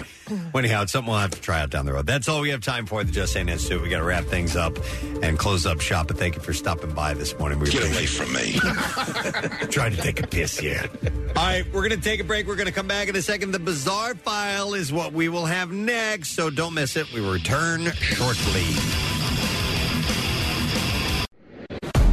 Preston and Steve. Their name is their address on the web. PrestonandSteve.com. Football is back, and this Eagles season there are huge prizes to be won at Acme. Enter Acme Swoop In and Win sweepstakes, and you could win up to $10,000 cash or 2023 Eagles season tickets. All you have to do is shop the participating items throughout the store and enter your codes from your receipt at AcmeSwoopInAndWin.com. Acme makes sure Eagles fans have all their game day needs to tailgate or host like a pro. Stop in and discover why football is better at Acme, the official supermarket of the Philadelphia Eagles. Now, back with more of the Preston and Steve Show podcast. All right, we got to do Bizarre File story, so let's go for it. WMMR presents Preston and Steve's Bizarre File. All right, we're going to get right into it. I'm going to start with one. I'm always hesitant sometimes with things in the Bizarre File that have a proximity to the area. Right. But this one is, man, it's a terrible story. We'll leave with that, and then we'll move on to some other things. But you guys may have seen this. A 17-year-old boy died after an incident involving a wood chipper on Tuesday in North Whitehall Township, Pennsylvania. The boy, who was working with another person on a tree-cutting job, was critically injured after his clothing was caught as he was using a wood chipper. I mean, that's probably the most grisly thing you can imagine, right? I don't know what would beat it. Yeah. The State Police Criminal Investigation Unit out of Bethlehem is heading the investigation with the assistance of the coroner's office. It's a terrible story. All right, we'll move on to something else. That one's pretty bad, too. How about this one? A woman trapped in her car at an intersection in El Paso, Texas, was rescued on Tuesday evening just moments before her vehicle was swallowed by a sinkhole. Oh, wow. They got her. Video filmed by Enrique Aguilar, the public information officer with the El Paso Fire Department, shows the small white sedan submerged and sinking in water on Tuesday at an intersection in the city. It's the craziest footage. As some bystanders and firefighters appear to use tools to keep the back end of the car somewhat above water, others are seen pulling the woman out of the car's rear windshield. Yeah. And moments later, the rushing water drags down most of the car. Within a few minutes, the car is almost completely in the sinkhole with just the very back of the trunk visible above the water. So you're watching a car basically sink into the street. Yeah, being swallowed. Yeah. Aguilar said that the incident happened at around 6:40 p.m. Tuesday. 3 firefighters who responded were treated for minor injuries from when they broke the back window, and the woman in the car was transported to medical care in stable condition with minor injuries. What state has the most? Is it usually I associate sinkholes with Florida, but it looks like Texas is having its share. Additional video from the scene shows parts of the road completely covered in mud and water, and a traffic light that leads to a nearby highway knocked down. In Ohio, a 6-year-old boy was caught drinking alcohol not once but twice in 2 different locations on the same night. 6 years old. Victoria Hampton was arrested. What a day. Was arrested and charged with child endangerment and contributing to the delinquency of a minor. Court records state the child was in her care. It's not clear if she's the child's mother. So the first incident was all caught on camera. The child can be seen getting out of a car at a Marathon gas station. Olivia Eversole was working at the Marathon Friday night, saw the little boy after he hopped out of the car. She said, and he's drinking a beer in the parking lot. My coworker was like, is he drinking beer? And I turned around and I'm like, oh, yeah, he is. Eversole said the child even offered some to a customer. Once he entered the store, he can be seen walking through the parking lot holding a bottle of Smirnoff Ice in one hand. It slips from it he sips from it several times. He was carrying snacks in the other hand. And according to Eversole, she said, do you know that you're drinking a beer? And he said, yep, this is me and my mommy's favorite beer. We drink it all the time. Oh, my God. She instantly knew to get her phone and called 911. She tried to keep the child occupied until deputies arrived. She said, go shopping, get whatever you want, I'll buy it. He ran to the car, returned without the drink, and started putting items on the counter. She said he got donuts, some candy, some toothpaste, some mouthwash, and said he was super excited to use it. She said he did point at dip, chewing tobacco, and said, that one's my favorite one. I haven't tried this one yet. My mommy hasn't let me try that one yet, but this one I like the best. Just one beer for me, I'm driving. Wow. I hate people. When deputies arrived, the woman in the car, later identified as Hampton, reportedly said that it was an accident and she and the child left. Uh-huh. Deputies then went to their home, where, according to court records, they found the same child on a scooter in the middle of the road with another Smirnoff Ice in his hand. Hampton was arrested at that point. Eversole is being praised for her quick action. She said that aside from working at Marathon, she also works with people with disabilities and is used to being observant and aware. But 6 years old. You got to wait till you're 10. Yeah, at least. Yeah. Come on, man. I could see a kid drinking that and mistaking it for not being alcoholic because Smirnoff is kind of sweet. But, man, that's messed up. It is. Well, a recent sighting of the Loch Ness Monster turned out to be an escaped alpaca that was going for a swim. What? When a long-necked figure was seen in the infamous waters, people naturally assumed that it was the mythical creature, but they were wrong. Turns out that a herd of South American mammals had escaped from a nearby enclosure and had decided to go for a swim, and one, with its neck protruding from the water, remarkably looked like the iconic shot of Nessie that we all know. I've been to Loch Ness, even though there's the likelihood is there's nothing in there. When you're standing on the shore, it's like, I wonder. Maybe something swimming around. I bet you there. there's a lot of alpaca in there. One of the sneakier alpacas was seen finally being caught as it enjoyed a cool down on the loch. It looked a dead ringer for the 1934 surgeon photo, which was later found out to be fake 60 years later. But you know what does impress you about the loch, though? The water is like an inky black. It's really dark. So we're looking at a picture. Yeah. That's what people thought the Loch Ness Monster was. Yeah. It's an alpaca. California, the Richmond Police Department responded to a large fight between family members at a cemetery on Saturday. One suspect was arrested for the incident. Police were called to the Rolling Hills Cemetery for what they described as a chaotic altercation. At the cemetery? Yeah, the suspect was arrested for retaliating at a family member after he was struck with a cane. After he was hit, police said the suspect got into his car, drove over grass and gravestones, breaking a water main in the process.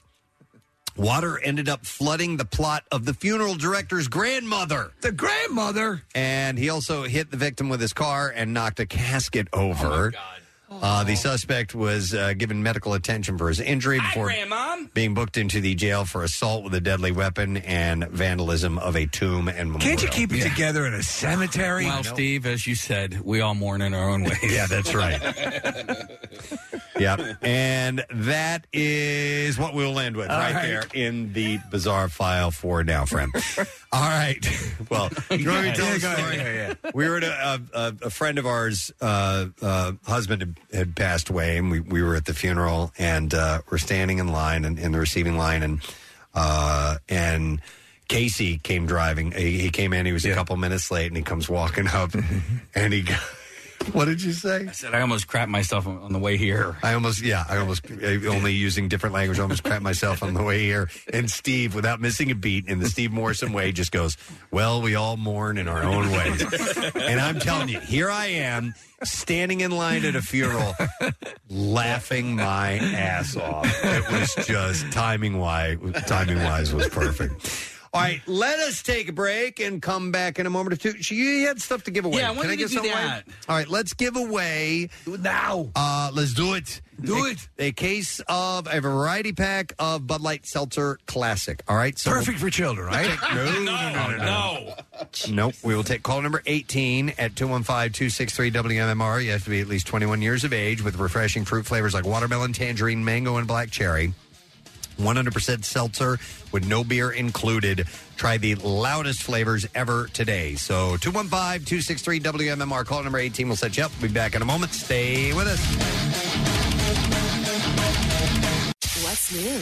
Glad you asked. Hailstorm.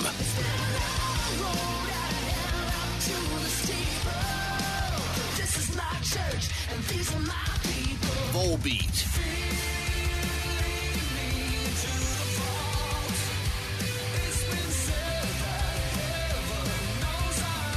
Turnstile.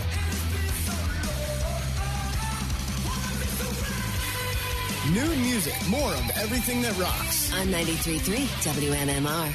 So, I was just handed a note. What happened? Do I need to read this? Well, Is this happening I can tell now? you. Yeah, I mean, it says I have a surprise coming. Yeah. Oh, and it's from Casey, and I don't know what it's about. We were going to talk about. I like something, surprises, but I do like surprises, so I'm intrigued. What's the ETA? Oh, I bet I know what it is. Yeah, chicken fingers. No, That's what I thought too. Close. Oh man, Dairy Queen. Close. Oh, wait, the croissant. No, the croissants. Croissants. Yeah. Fresh out of the oven. They're on From their way out. Pagano's, yeah. downstairs, the restaurant. Casey said earlier this morning, best he's ever had ever. I love croissants. And so Warm they're and going to. buttery. So, will we be eating them That's on a great the air? porn movie. Or Warm and buttery. I want you to take a bite on the air. All right. And so, I went down a little bit earlier. Lee took care of us. Charges full price, you know. Are they in transit now? They're in transit. Yeah, I think we just sent Mara down there for them. Matt, the head guy down there, did a while back, and I forgot what we had done, but he offered to buy us to send breakfast up to us, and it happened like in a week when we had too much going on, and I couldn't coordinate it. So we do appreciate that offer. It might have been when we got into the Radio Hall of Fame. I'm not really 100% sure, but nonetheless, they're great people down at Pagano's, which is awesome to have them here.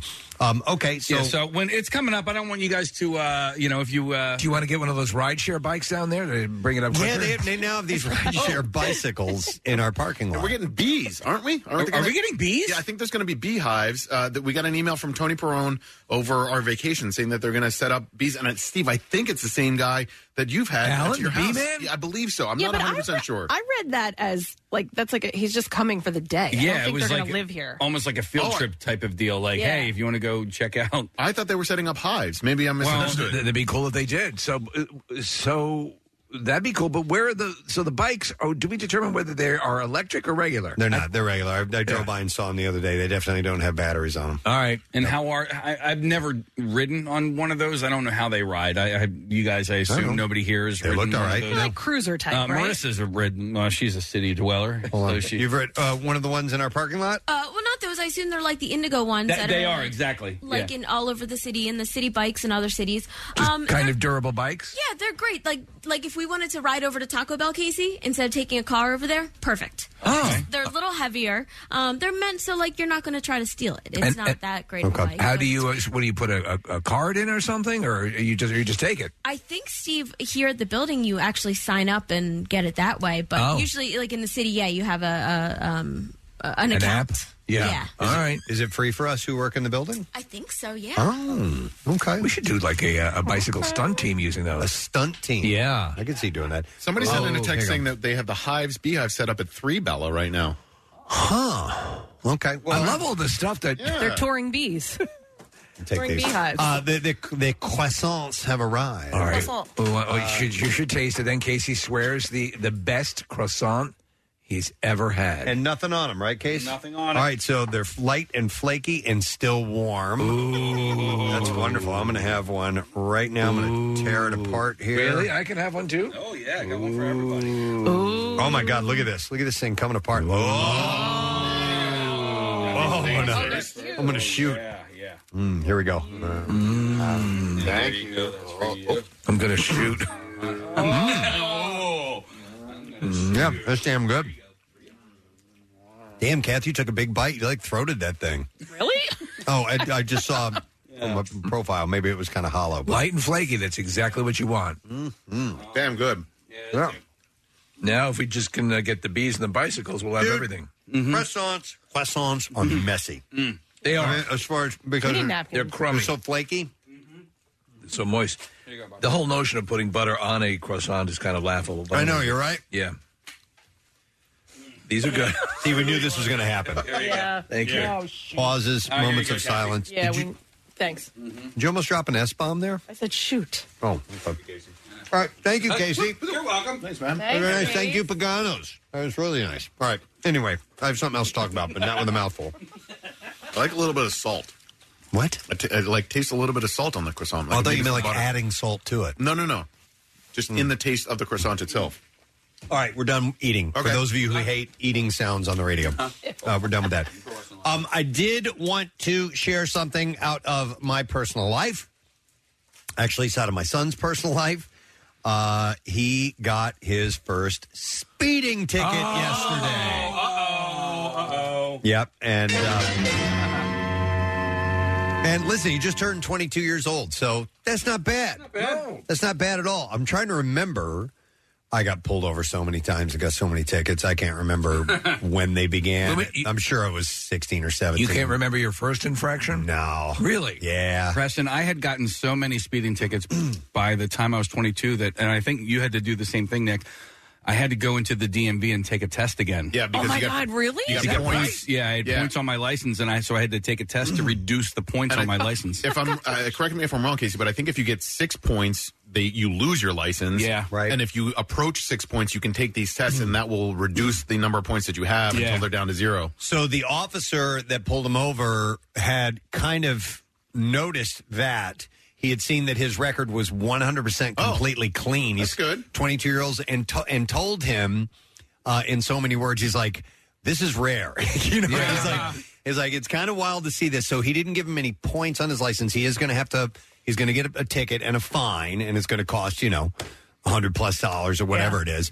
But he noted his record and saw that it was clean and gave him a little bit of a break on that because of that, and that's an officer's discretion to do that. Where did he get dinged? Was it on a main thoroughfare or side streets? It was on a main. I'm not going to say where, just in case. When you start talking about police, listen. One time I talked about, and this was early on in my radio career, I got pulled over for expired plates, and the officer let me go, and I went on the radio and thanked the officer for doing that, and like they got loads of complaints. And the next day, that officer was sitting in the same spot and busted me and gave me a ticket because I heard about what you said on the radio. I'm like, oh man, damn. I thought I was doing a nice thing, but we live and we learn. Yeah. So anyhow, I'm not going to say where it was, but yeah. So he noted that he had a clean record and gave him a little bit of a break, which was cool.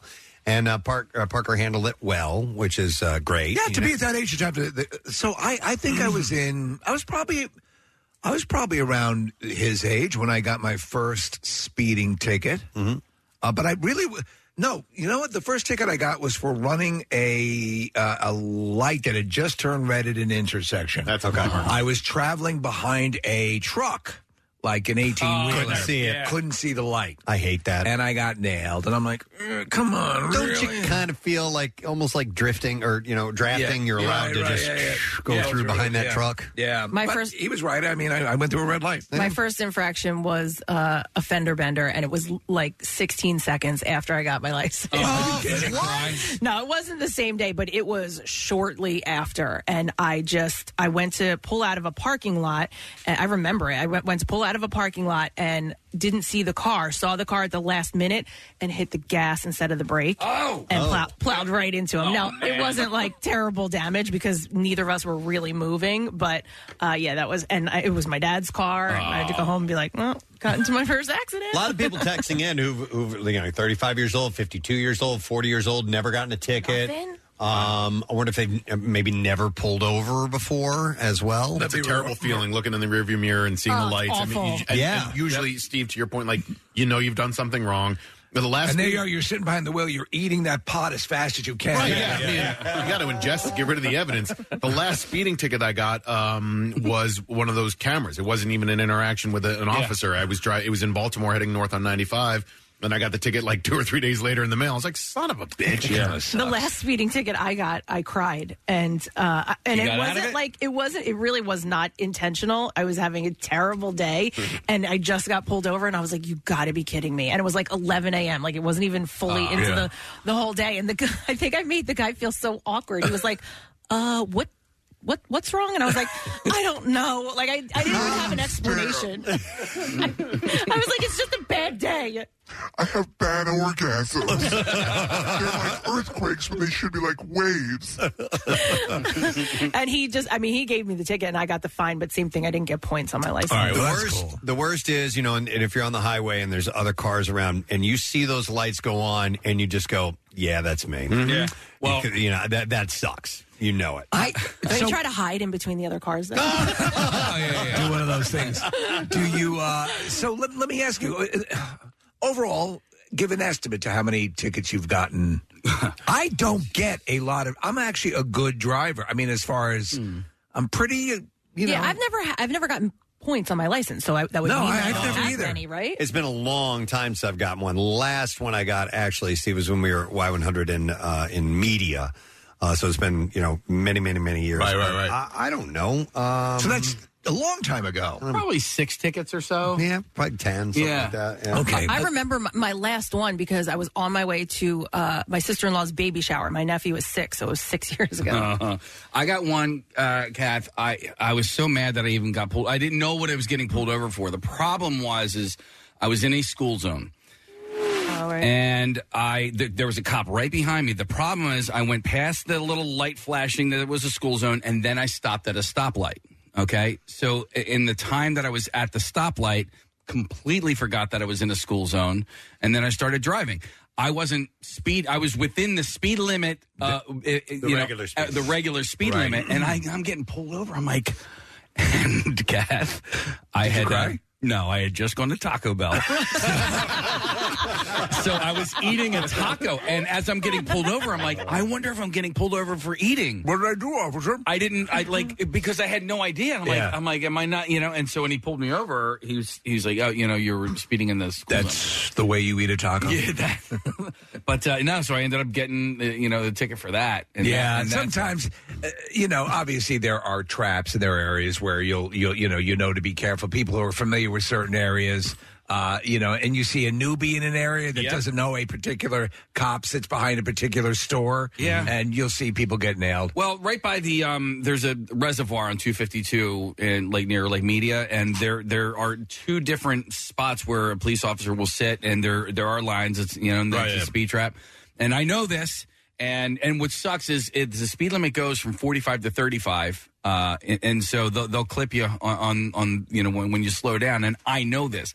And I had some dude riding my ass, and I'm like, and I ended up pulling over. Right. I'm like, you can go ahead. And sure enough, there was a cop waiting there, and I guess maybe the cop wasn't looking. Maybe he was just doing so he didn't catch the guy speeding. Do you know they're really strict? So on this stretch of road here, St. Asaph's down, right? Yeah. Is that this way is St. Asaph's? No, to the right is St. Asaph's, to the left is presidential. So you go down and down in that industrial area, and it's 25. It's posted strictly.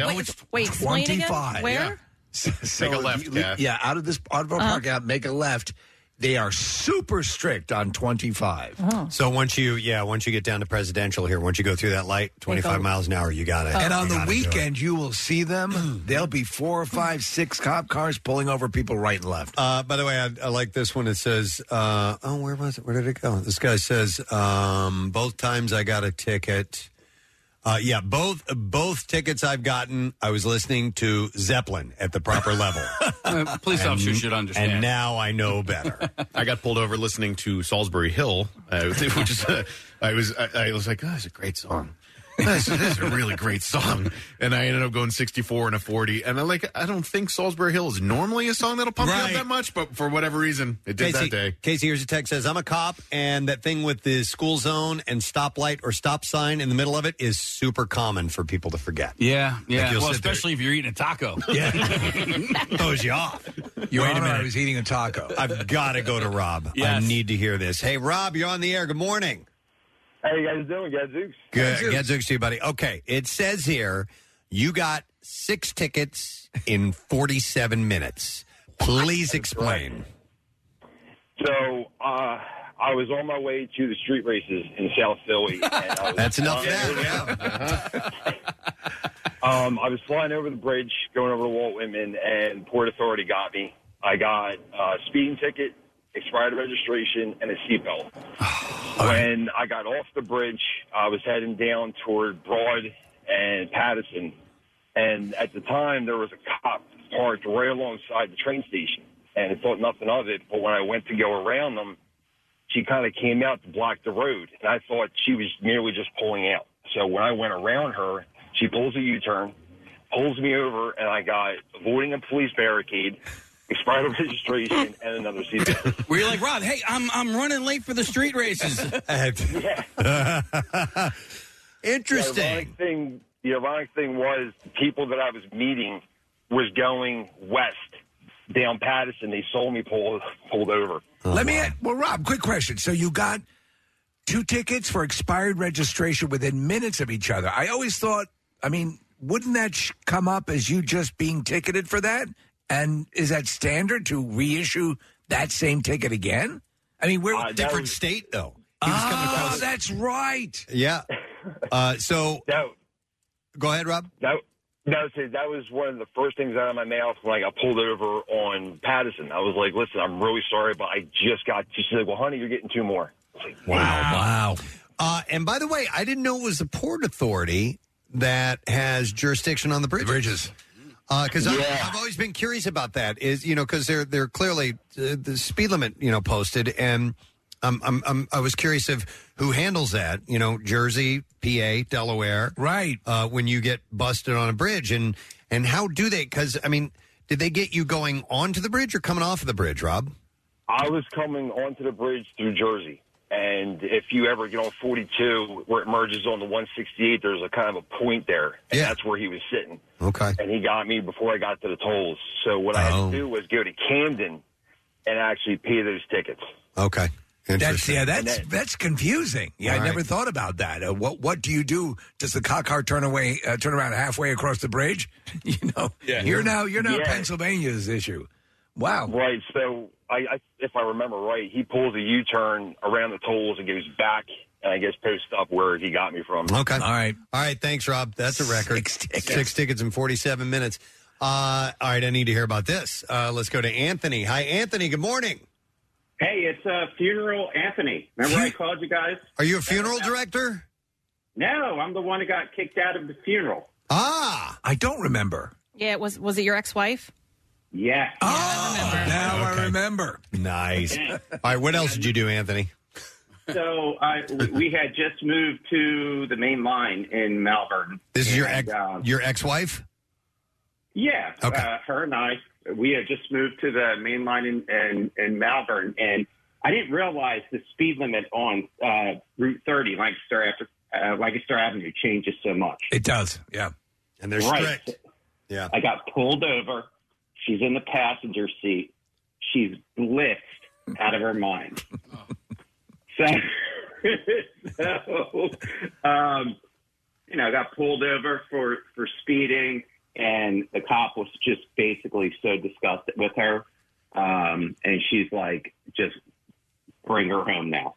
Okay, I'm surprised you didn't say let her drive. Because you got out of it because she was so drunk and annoying that the guy just wanted you to get her home. They didn't want to deal with her. I mean, she was we had just come back from a Cheap Trick concert. And that should have gotten you off for the ticket. You know what they do? They're very, very strict around when you're actually around it on the campus of Villanova. Yes. That's where they get really, really strict. Yeah, through that area. Yeah, absolutely. And a lot of schools, that's where they kind of tune it up a bit, especially school zones in particular, when you get a lot of pedestrians. Also the Jersey Shore. Yeah. Like if you're driving in any shore town, go the speed limit because you're going to get pulled over and stop at the stop signs. I mean, do the things you're supposed to do anyway, but definitely do them at the Jersey Shore. As a part-time resident now there, I appreciate that fully, 100%, because there's so many bikes and pedestrians. So, but and the shore's for a different vibe. You do your street racing here. Yes. Yeah. You do that here. Speaking of the street racing, I remember we had somebody we used to work with ended up over at the Broad and Pattison area. Accidentally ended up in the lineup for the street racing. Like, we're just trying to go somewhere. You didn't know it. Okay. And they're pulling ahead, and they're like, you guys ready to go? She's like, I'm just trying to get to the sports complex. I'm not racing. I'm not here to race. They put the big clampdown on that, but do they still race there? I don't know. I have no idea. So. I'm going to go to John. Had a bit of an issue with tickets. Hey, John, good morning. Yo, good morning. Good morning. Good morning. What's up, buddy? What's going on? So, when I was 17, I just got my license, had a sports car, and lost my license within, a year. Okay. I had it suspended for about 10 years. You had your license suspended for 10 years. 10 years. I drove every single day, racked up about $8,000 worth of moving violations. $8,000. So you were driving with a suspended license, and they didn't incarcerate you? No. So if you don't know, back in the day, every time you got pulled over, they added 6-month suspension to your license. Okay. So now, if you have any suspension at all, now they take your car. Okay. What's your record like now, John? Now it's good. It's good. You got past. But it like what he's saying is it accrues. So like every time you just keep getting 6 months added to it every time. Okay. Right. So every time you got pulled over, they added 6 months. So I was getting pulled over every time. Speeding, blowing red lights. So the good thing about all this, about the $8,000, I had a good friend of mine that worked down at the parking authority. Knew a couple people, and they wiped out about 90% of my fines. Oh wow! Wow. Well, that doesn't seem. Was it in Philly? Yeah, Philly. Yeah. See, remember they got in trouble for that. Oh, it was happening I do all the time. That. Yes. Yeah. Wow. Yeah, helping people get off the tickets. Yeah. I remember that. If you knew people back in the day, they helped you out, but now they got busted down there, so they cleaned out. It blows my mind. People who have had so many moving violations, so many infractions, and yet they're still out driving. I know. And I'm like, at what point do they finally yank your license fully? Yeah. Or do they advance it to a very harsh penalty? You know what I mean? Because, how do you... I know. It's like the people who get, 8 or 9 DUIs. Right. Yeah. Why are you not in jail now? I had a friend who, so the legal limit now is 0.08, but back in the day, it used to be 0.1. And so I had a buddy of mine who was 20 years old. He blew a 0.09. All right. So, and the cop, because he was under the legal limit at that time, was about to let him go. And then at the very, very, very last second, he's like, wait a second, you're not even 21. Oh, man. Wow. Oh, that's funny. And so he ended up losing his license for a couple of years. I thought you were going to say right after the results came in, the dude was like, yes, in your face, man. He's like, you know what? We can do something about that. Let me go to this. This will be interesting. I have Deb on the line. Hi, Deb. Good morning. Good morning. How are you? Good. What's up, Deb? So, I was like 17. This is like 20 odd years ago, and it was like 11 o'clock at night. We're driving to Rocky Horror Picture Show, so we're all dressed in like black makeup and the whole 9 yards. Yep. And I'm driving my friend's car, which was a Dodge Neon, to let you know exactly how long ago this was. And I'm speeding. I'm going like 80 miles an hour. I had no idea. I'm on 295 in South Jersey, and I'm driving in the left lane, just going. And I see somebody come behind me, and they're tailgating me. So I slow down a lot because I figured let them hit me. Yeah. So the lights come on, and it's the cop tailgating me, and I didn't notice the lights. And so he pulls me over. He tells me to get to the right, so I go to the left. Oh, my God. And, Oh, my God. and mind you, I'm very sober at this point. Right. And so I pull to the left. He gets out of the car. He has me roll down the window, and he says, do you know you're right from your left? And I'm like, I don't think so. Maybe not. I don't know. And he said, do you know that you were going 80 miles an hour? I said, no, I didn't. Well, why did you slow down then? And I was like, well, you were tailgating me, and I always thought that if you hit me, I would get paid, so I slowed down. Oh, my God. I never saw a cop write a ticket so quickly. What the hell? Yeah. You were saying literally everything wrong. Yeah, absolutely. Yep. What if the cop got out of the car and he was dressed as Frankenfooter? Oh, my God, that would have been the best. All right, thanks for the call. All right, well, anyhow, it's kind of a rite of passage, so my son got his first speeding ticket. Sounds like he handled it well. It did. And how excessive was the speed? Do we know? It was on a stretch of road where people routinely do 90 miles an hour, and he was doing 90 miles an hour. Okay.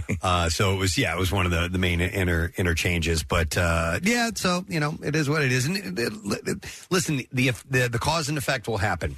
He will slow down. Good. He will take it easier because he doesn't want this happening again.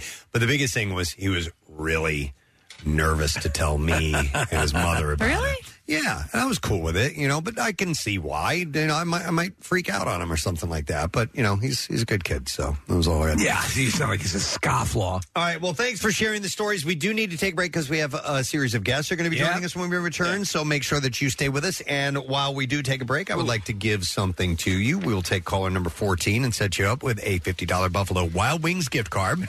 And they... Not Buffalo Bill. It's Buffalo Wild Wings. They have specials on food from 3 to 6 p.m., Monday through Friday. Great deals on drinks all day. Valid participating locations. While supplies last. Dine in only 215-263-WMMR. Call 14. We'll be right back. Want to see something funny? Or maybe really messed up? Well, watch The Daily Rush at PrestonandSteve.com. It's a sight to behold. Or something like that. From 93.3 WMMR. Our next guest is going to be at the Miller Theater. That's formerly the Merriam Theater. I believe it is, yes. Absolutely. Great theater. The show is going to be September 9th. It's called the Touch Me Tour.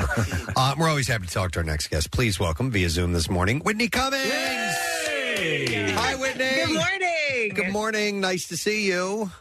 That made me so nostalgic to hear about the Schuylkill River. Oh, yes. Yes. Can you spell Schuylkill? I still can't. I smell like the Schuylkill. My breath does. I just woke up. No. Spell, not smell. But that's okay. Hold on. Let's see if I can spell Schuylkill. S-K... Oh, shh. shoot. You're already wrong. You're already wrong. SC. I know. I'm like PSYDHUKILL. One time I went rollerblading. I was very cool in college. And I had a lot of friends. And I went rollerblading at the Schuylkill River. You know, down by the guys that have canoes. Yeah, Boathouse Row. Boathouse Row. Kelly Drive, yeah. The trust fund dorks. Yeah. I remember one time I was rollerblading and I fell like bad. Like it was bad. Yeah. And I was so far away from my apartment on JFK. Yeah. 18th and JFK. No big deal. I do have like 3 marathon grill checks I need to make good on when I'm back. Well, you'll be back. You'll be able to relive at least some of those experiences. How long were you in the area, Whitney? I was in Philadelphia. I went to Penn. Yeah. I went to Temple. Let's be honest. Let me be truthful. Now that I'm older and I've kind of made it, I can now tell the truth. Because I was like, I went to Penn. And now I'm like, okay, well, I did do summers at Temple. I did transfer from Temple. Like, there's more to this story. Now that the Bill Cosby statues are down, I feel like I can officially own the fact that I did do summer school classes at Temple. Right. And I feel like I'm the godmother of a couple kids. After half my classmates were pregnant, they were lovely. I learned a lot. Oh my God!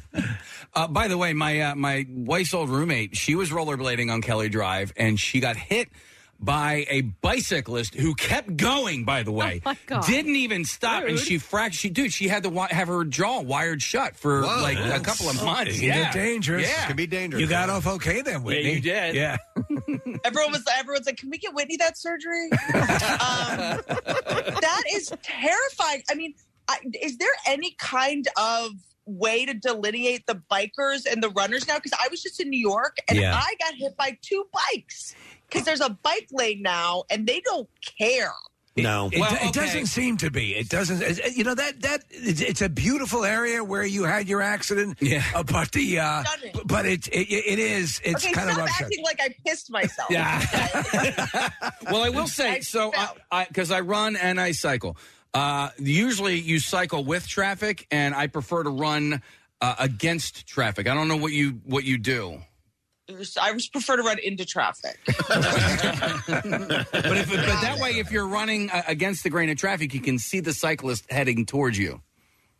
Yeah. Okay. I just feel like there were not rules there when I was at Penn. Definitely or when not. I was in Philadelphia, it was not. But I feel like so much is like I'm going to come in early. What should I do the night before the show? Which, by the way, I knew something was up with the name of this venue. Right. It changed. Yep. It used to be the Merriam Theater. Yep. You know what you should check out, Whitney, is the new Four Seasons on top of the Comcast Center in Center City because they have a great restaurant. You get awesome views of the city. It's a relatively new building, 2 or 3 years old. I think you'd enjoy it. Yeah, in LA we have 1 season. It's on fire. Did you see the fire tornado? Did you see it? I would love to be reintroduced to 4 seasons. Where was there a fire tornado? In LA somewhere. There was some sort of fire. I'm not familiar with all the counties around there, but there's some sort of wildfire going on and a tornado of fire. That's pretty awesome. Fire tornado. Is that what Chet Hanks calls himself now? The 4 Seasons. Okay, so the Ritz-Carlton's on Broad. Not anymore. Yes. So I'm sorry, the Ritz is on Broad. The Four Seasons is used to be on the Parkway, and now it's on top of the Comcast Center. So 2 great hotels. I mean, there's several great hotels in Philly, but Four Seasons, they put it on top of this skyscraper, and it's a gorgeous hotel with an awesome restaurant and really nice views. Wow, but where is that? On 16th and No, it's at like 20th. It's I mean, it's pretty close to where the old Four Seasons was. As a matter of fact, you can see what's now the Logan, the old Four Seasons, from the top, it's like right below. So if you remember where the cathedral is, do you remember where Basilica? Yeah, I went to church all the time. Let me just think. Here's the thing. How long have y'all been in Philly, like going out? Oh, my whole life. Yeah, these guys have. So my spot, which if it's not there, we're going to have a fire tornado. I'm going to send one. What's your spot? Is Bar Noir. Not there anymore. Here we go. I remember Bar Noir. Yeah. Never went there, but I knew where it was. Well, it was on 17th near Sansom, right downstairs. You would go downstairs. One time I went in there when I was in college and I was partying with some weird old guy and everyone was making fun of me because I was partying with old dudes, not rich pen guys. And then I finally sobered up and realized it was Mel Gibson. What? Seriously? Are you? He was shooting signs. Oh, no. Oh, my gosh. Way. And I'm not, I have some Jewish in me. It doesn't seem like it shows, so it was very nice. Oh, wow. Yeah, it would have to be. Otherwise, that would not have happened. Hold on. Marissa wants to jump in. Whitney, I agree. It was a great bar. It used to be a Timberland store, and now it's an Allbirds, sadly. Just to break your heart. Oh, God. Revenge of the Dorks. Where else did you go, Whitney? What were your haunts at that time? Oh, my God. Well, every Marathon Grill was my jam. I lived on 18th and JFK in a building called the Sterling. Yeah. Oh, my God. Sterling. We talked about launched this with you. Yeah, we launched a sex doll off of the Sterling. Yeah, that's right. It's a dark place. It's a dark place. Yeah. Maybe don't go in there with a black Well, light. you can see the Sterling from the brand new Four Seasons, by the way. This is making me think that it's in that high rise that was being built while I was there. That gorgeous glass high rise. Yes, it's a Comcast building. It's the highest point in all of Philadelphia. Yeah. Okay, got it. Oh, interesting. The highest point in all of Philadelphia. Okay, no, that's gonna be me when I'm there. Did you hit places like Egypt and stuff like that, or no? There was a place called D'Angelo's. It's on. Not familiar. Do you remember 40 Manning or 20 Manning? 20 Manning, yeah. Yeah, that's not there anymore. No, it was 20 Manning. The address was actually 20 Manning Street or whatever. That's gone. Hit me. So remember, there was a place called D'Angelo's, an incredible Italian restaurant that would have like dancing at night, like stupid hip hop. Oh, it's still there and it's still cash only. Drinks on the dance floor when you go to the parties Saturday nights. It's like Cougar Town. Oh, is? Yeah. I had a better personality in college. I didn't pay for drinks. I would have to pay now. So thank you for telling me to pay now. I was like Kathy. In college, did you when around this time were you routinely dating older? Was that your MO? I'm sorry, it was called being groomed? Yeah. How dare you? It was a wild time. I mean, here's the thing about Philadelphia. Philadelphia has all the benefits of a big city and the excitement and the restaurants. We used to go to Alma de Cuba. Yeah. Remember? And there was Blue and Rouge all on Rittenhouse Square. Yeah, Rouge is great. Yeah, that's where we would go for like fancy nights where we knew we were going to try to get old guys to buy us apple martinis. I don't know. You're Kathy. Yeah. Kathy, that's the whole deal. But your college experience is way different than mine. We had 10-cent wing night, we went to places where the drinks were 25 cents. But I also didn't have people buying me drinks, so. There was also I'm not bragging. I mean, it's okay. I lightly sipped them until I nodded off. I was going to Temple. I don't know if I want to drink the water there when Cosby was their mascot. Right. But, I don't know.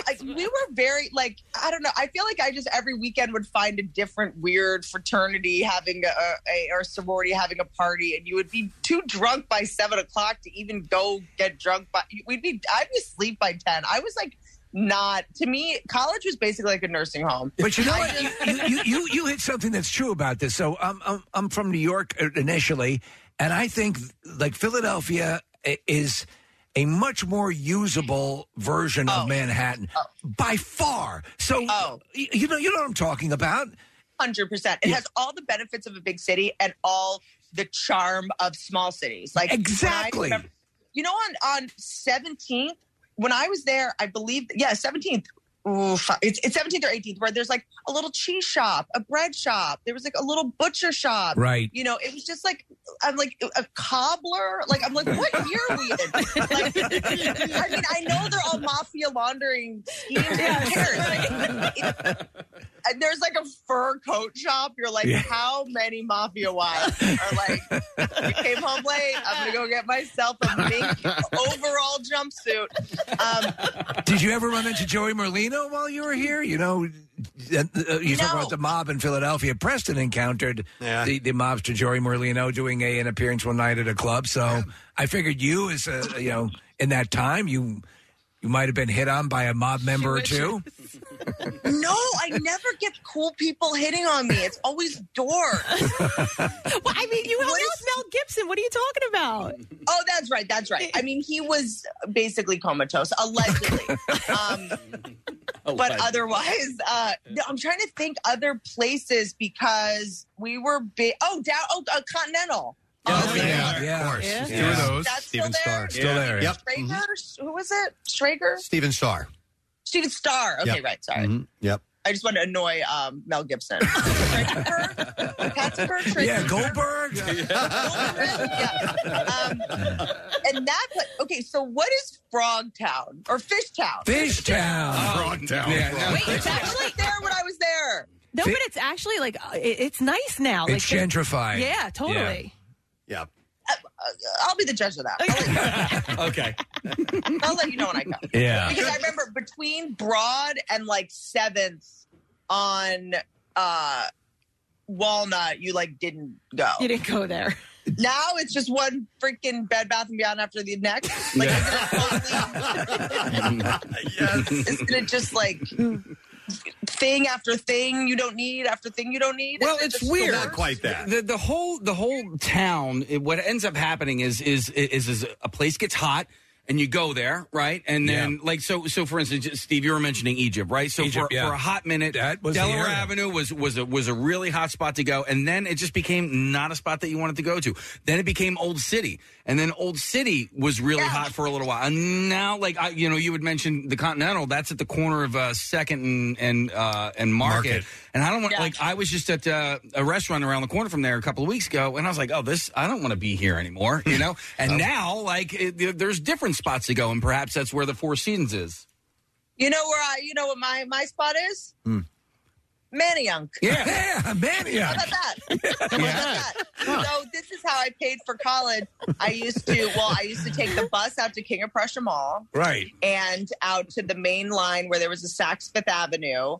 And I used to do informal modeling, which meant I would walk around the store and offer. I was the annoying person you tried to avoid, right, who was trying to get spray perfume on you, or right, hey, upstairs on the 3rd floor, there's a maternity, wedding dress just for you. Maternity wedding dress. Upstairs, it's on sale. I don't know. And so I spent a lot of time at King of Prussia Mall and Manayunk. Did you? All right. So when did you hone your comedy career? Any day. Any day now. We're still waiting. Coming there in a month to really dig in. I guess by the time I came out to LA, I think that when I was in Philadelphia going to college, sometimes even if it doesn't seem like you're on the right track, you're doing something that's gonna benefit you once you're on the right track in a way. I hear that. Yeah. Does that make any sense? What you start to do is you don't realize it, but you're sort of adding elements to the Swiss Army knife that becomes you, and you may not be able to see it initially, but it's all. Yeah, I completely hear what you're saying. I was going to school. I was in Annenberg for communications, which is the most made fun of, myself included, major. Communications. I was communications. Yeah, that's how I graduated. I need to learn how to stop communicating. I need to learn how to shut up. So I was doing, but I didn't realize I was studying journalism, radio. I was learning everything that you guys, do and how you do it. And I learned about the FCC. I learned about George Carlin. I learned about the versus Pacifica, the lawsuit, the words you can't say on television. I knew I wanted to be a performer, but this was all stuff that really was useful. Because I think today, being a comedian, you not only have to be funny, but you also have to play to the top of your intelligence and be smart and mindful. Yeah. And this whole thing where comedians are not allowed to say anything, it's also ridiculous and not even true. Did you see Norm Macdonald's special? Oh, it was great. Yeah. Oh my God. Yeah. You talk about the absolute last one or the one that just preceded that one? It's called Nothing Special, I believe. Yeah, where he's the very last. Yeah, the very last. It was great. It is so worth watching. It's a little bit sad in the beginning, and I was going to say his appearance is a little sad, but then again, I'm wearing a Mountain Dew shirt. And do the do, man. So I'm like, he looks really weird. Because he was, he was ailing, and at first it just hurt. It hurt just to see him. But then I called Nick Swartzen, and he was like, "Stop being such a baby!" Like he just yelled at me and got my head straight. And he had this, obviously everything he said is brilliant in it, but he nailed it on the head. He goes, "What's this thing where comedians now need to weigh in on politics?" Yeah.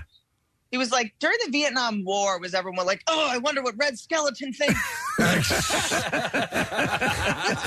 keep this in perspective, guys. Like, comedians, I think that, with this last year not being able to perform live, everyone started being like, well, I guess my backup plan is to run for office. So I don't know. People just started panicking. And I'm like, you guys, we're scumbags. We're comedians. No, you're right. We avoided all that. We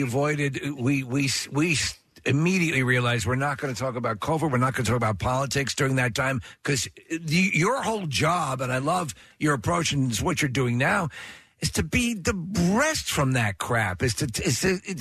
You're looking for commonality as opposed to slicing up your audience into factions that aren't going to get along. So it works. Yeah, and it's our job. Yeah, the special I just had come out, it's called Jokes. Just because I wanted to let everyone know this isn't a secret TED Talk. I'm not going to lecture you about how to vote.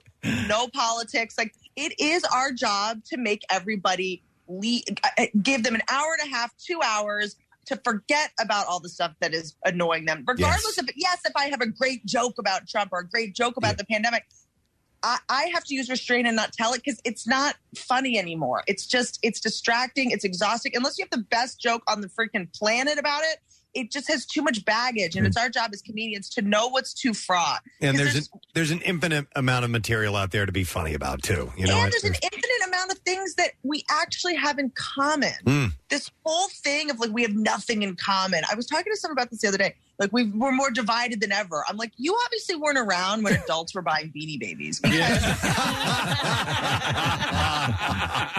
are like, well, we can't even have holidays with our family anymore because we voted differently. I'm like, there was a time where my mom would be like, hey, we're not going to Texas this year. Aunt Tracy is buying Beanie Babies and putting them in a glass case and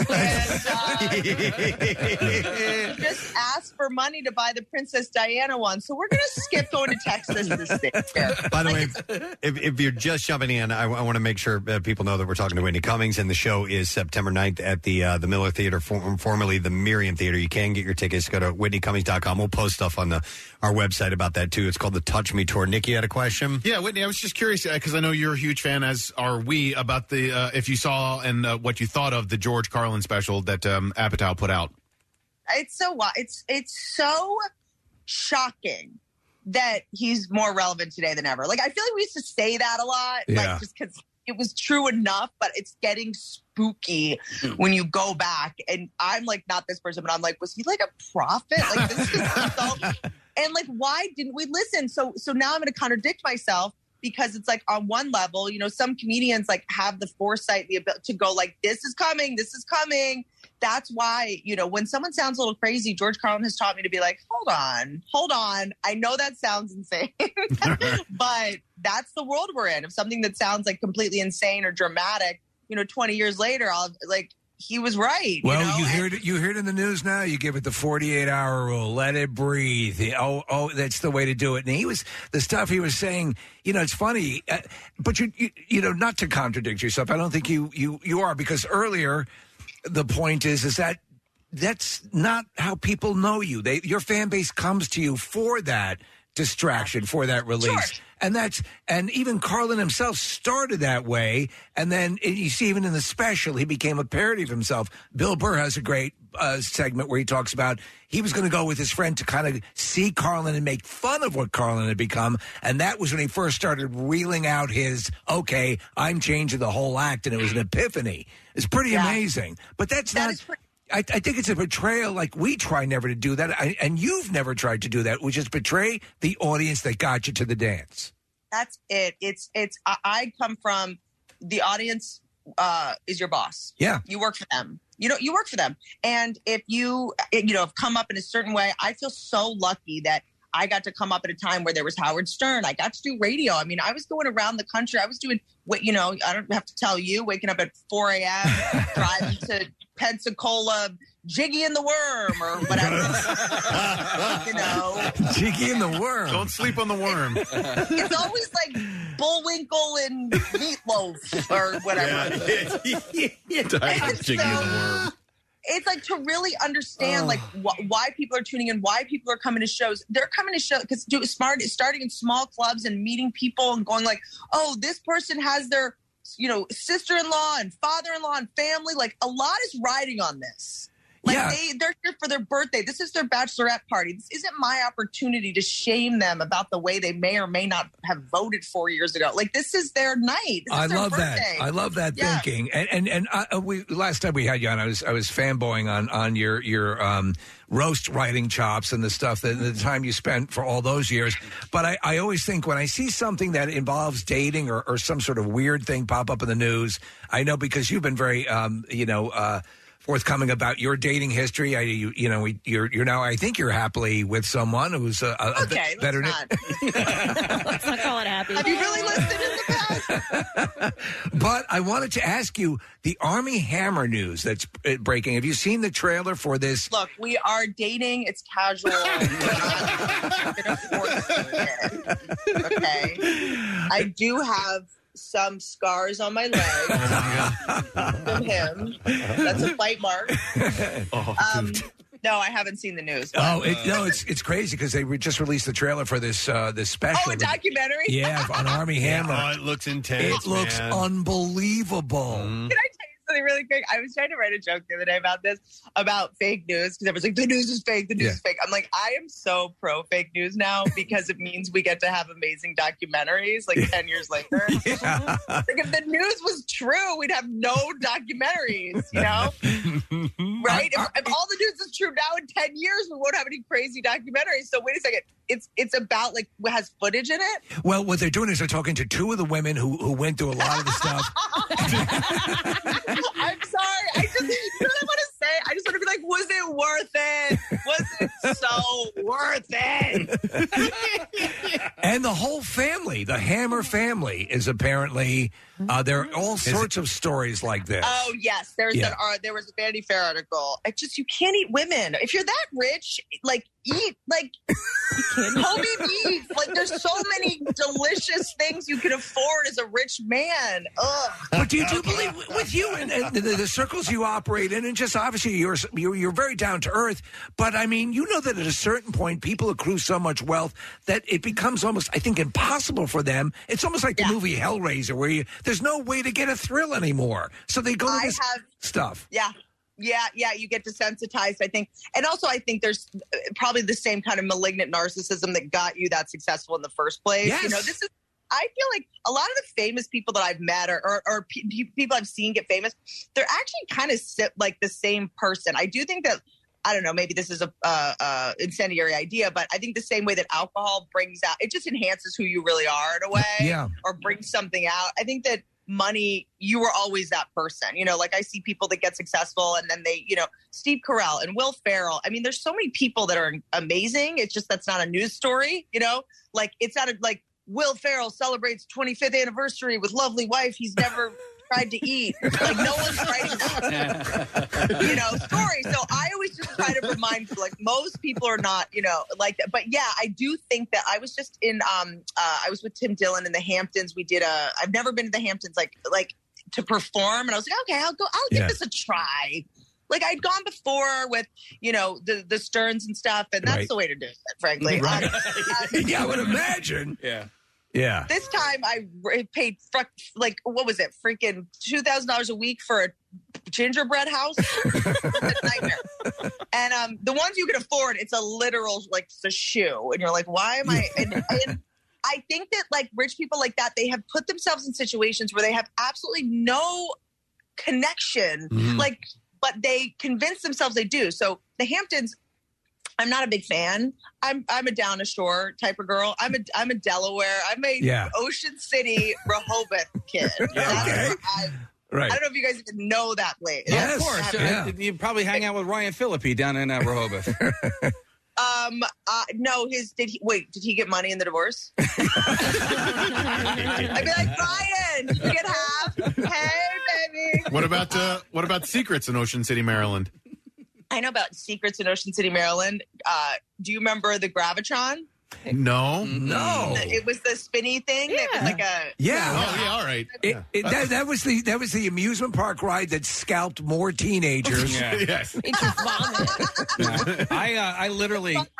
I passed out standing up straight at Secrets in Ocean City, Maryland. I was leaning against the freaking post, and I had passed out, and I was like, oh, my God, I got to go. And then the worst part is, by the way, I don't drink anymore, but I hopped on a bus to go back to the hotel, and the person next to me, I was like, listen, I'm like, there's no way I'm going to make it. So when we get to like 86th Street, will you please wake me up? And they did. Thank God. That's nice. Yeah, it really was, yeah. And then I peed all over the couch. And that man was Mel Gibson. but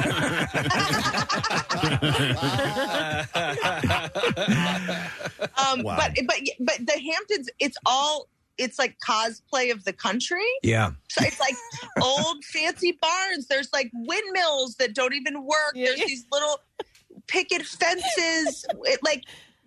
This is how psychopaths convince themselves. Like they're like, yeah, I know how the other half lives. Like, I know how country folk think. It's like the Truman Show. And Sag Harbor specifically is that. Sag Harbor is like, it's almost like a facade, like a set for a movie that people believe is real when they're there, because that's it. No, but they dress the part. These psychopaths, they're in like big baby dolls. Everyone looks like they're about to get christened. Like they're in these women, they're called peasant tops. They dress like they're picking blueberries.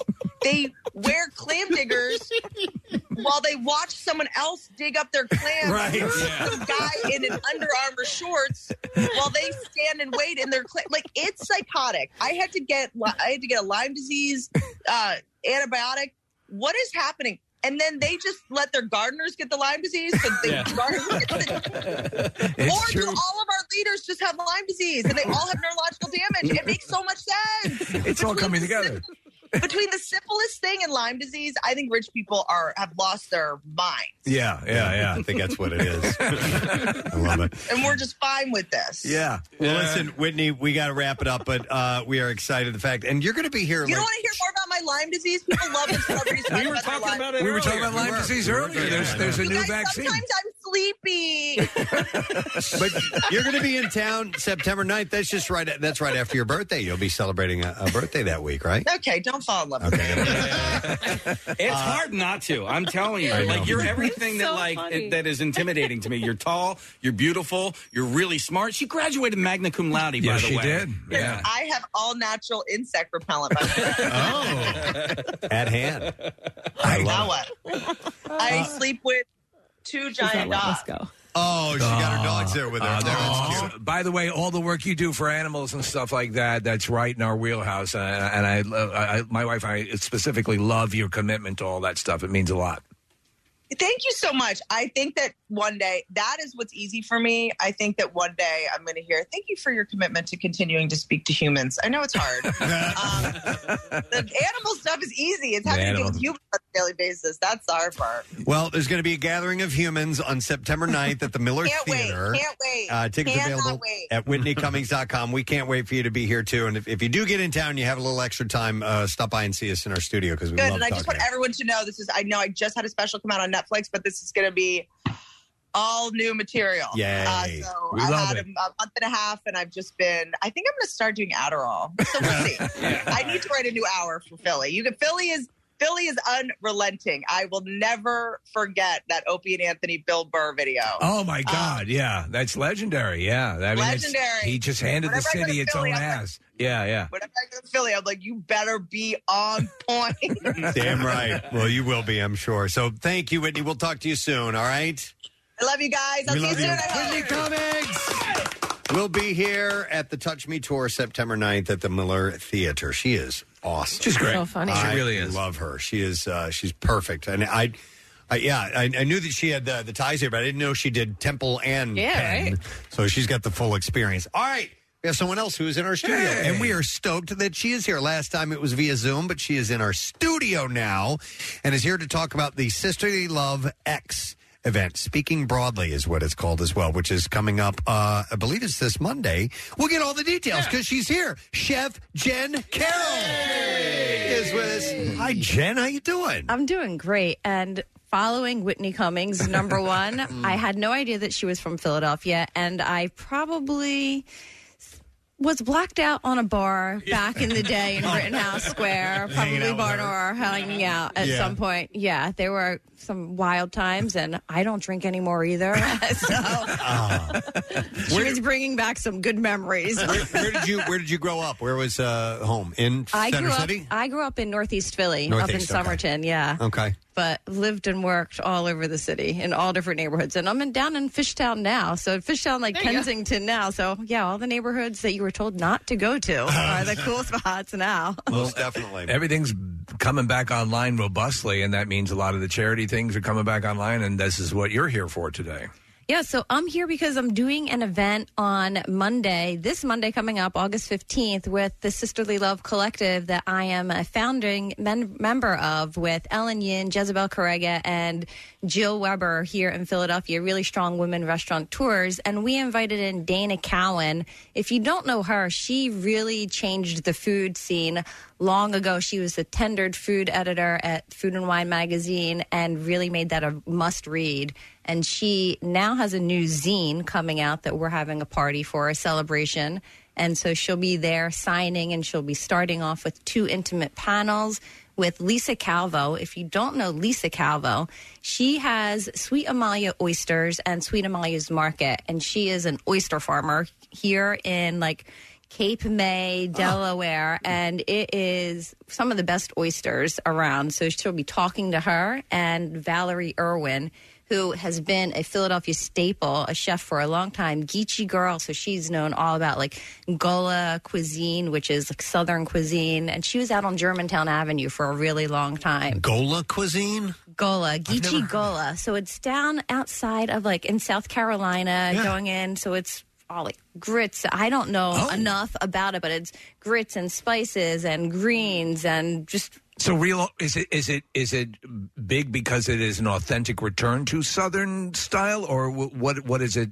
So it's big. Is it a hybrid? It's big because it was. I think it's based off of the slaves that were there in that area and bringing their culture there, and that became the Geechee community. The Gola Geechee community has their own recipes that basically morphed into Southern cuisine, which we all eat across all of America now. I love straight Southern cooking. Preston, you're a fan, right? I lived in the Carolinas for a while, so I was a big fan of grits. I grew up with all that. Yummy. Yeah, so we're starting with those panels, and that's at 4:00. So you can come early and come to the panels, and there's going to be a curated Sisterly Love pop-up shop. And Sisterly Love, if you guys don't know about it, it is all about women in hospitality, and we promote each other, and it's women who have restaurants, who have small businesses that started during the pandemic that are makers and bakers and creators. So we have people that are making,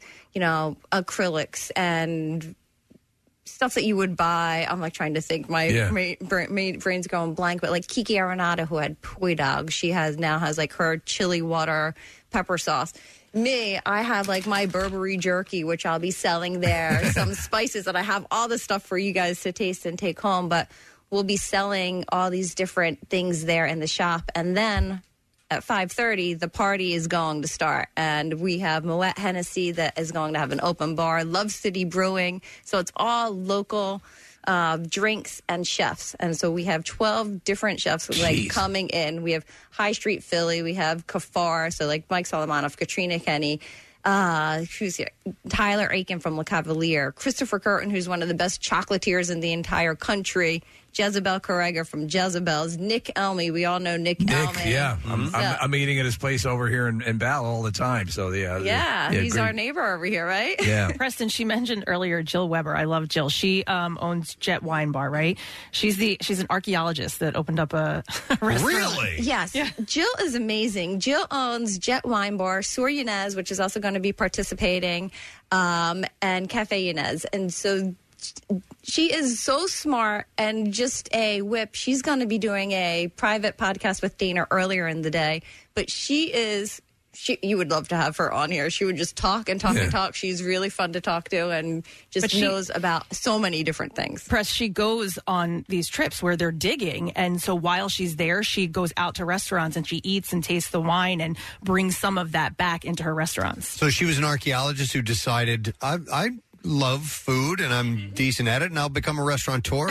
She was just actually on a dig a month ago. She was just over in Israel and Syria. She just came back. Yeah, she's still doing it. That's crazy. It's impressive. Jen, I'm sure this is a really stupid question, but how do you make spices? Like, I don't even know where to start if you're going to make some kind of like chili powder or something like that. All right. So, for instance, right here, I have Vadavan spice, which is, I brought enough for all of you guys. Awesome. Yeah. Vadavan is number one, you have to buy good spices, dried spices. You have to buy them, import that, or you can take fresh herbs or garlic or ginger, and then you cut it into whatever size you want, and then you slowly dehydrate it. And then you grind them up into a powder, make them whatever size you want. And so for Vadavan, for instance, I make it, and it is curry leaves. There's cumin, garlic, onion, shallots, coriander, a little bit of cayenne, and Aleppo pepper and black pepper. And what's it called? What's the final product called? Vadavan. Is that your term, or is that a thing that other people know about? Because I've never heard of it. So Vadavan is a curry that originated in India, in Southeast India, and the French came and kind of took over, and this Indian curry was too spicy for them. So they made it more mild and they added in some more French spices. And so now the Vadavan style of curry is more like sweet and savory and bright and bold and really flavorful. My son makes his own curry spice. No kidding. He makes curry all the time. Curry tofu, curry chicken, whatever. He's just always making it. Chef? No, it's just what he likes to do. It's just what he loves. He dabbles to go around. And I'm like, I know you guys all cook, and so I'm like, all right, I need to bring Kathy especially. Not everybody. But like the Vadavan, yes, it has like, and it's yellow because there's turmeric and mustard seed in it. But yeah, bring it home. He'll love it. Like the spices, I also brought Burberry spice in too, and both of these spices are great on everything, literally fish, meat, veggies, all that stuff. So I'll be selling these spices. So about this chocolatier. No, I mean, honestly, we're blessed. And I mean, it's such in this area, it's one of the great quality of life joys in this area to have so many people like yourself in the restaurants.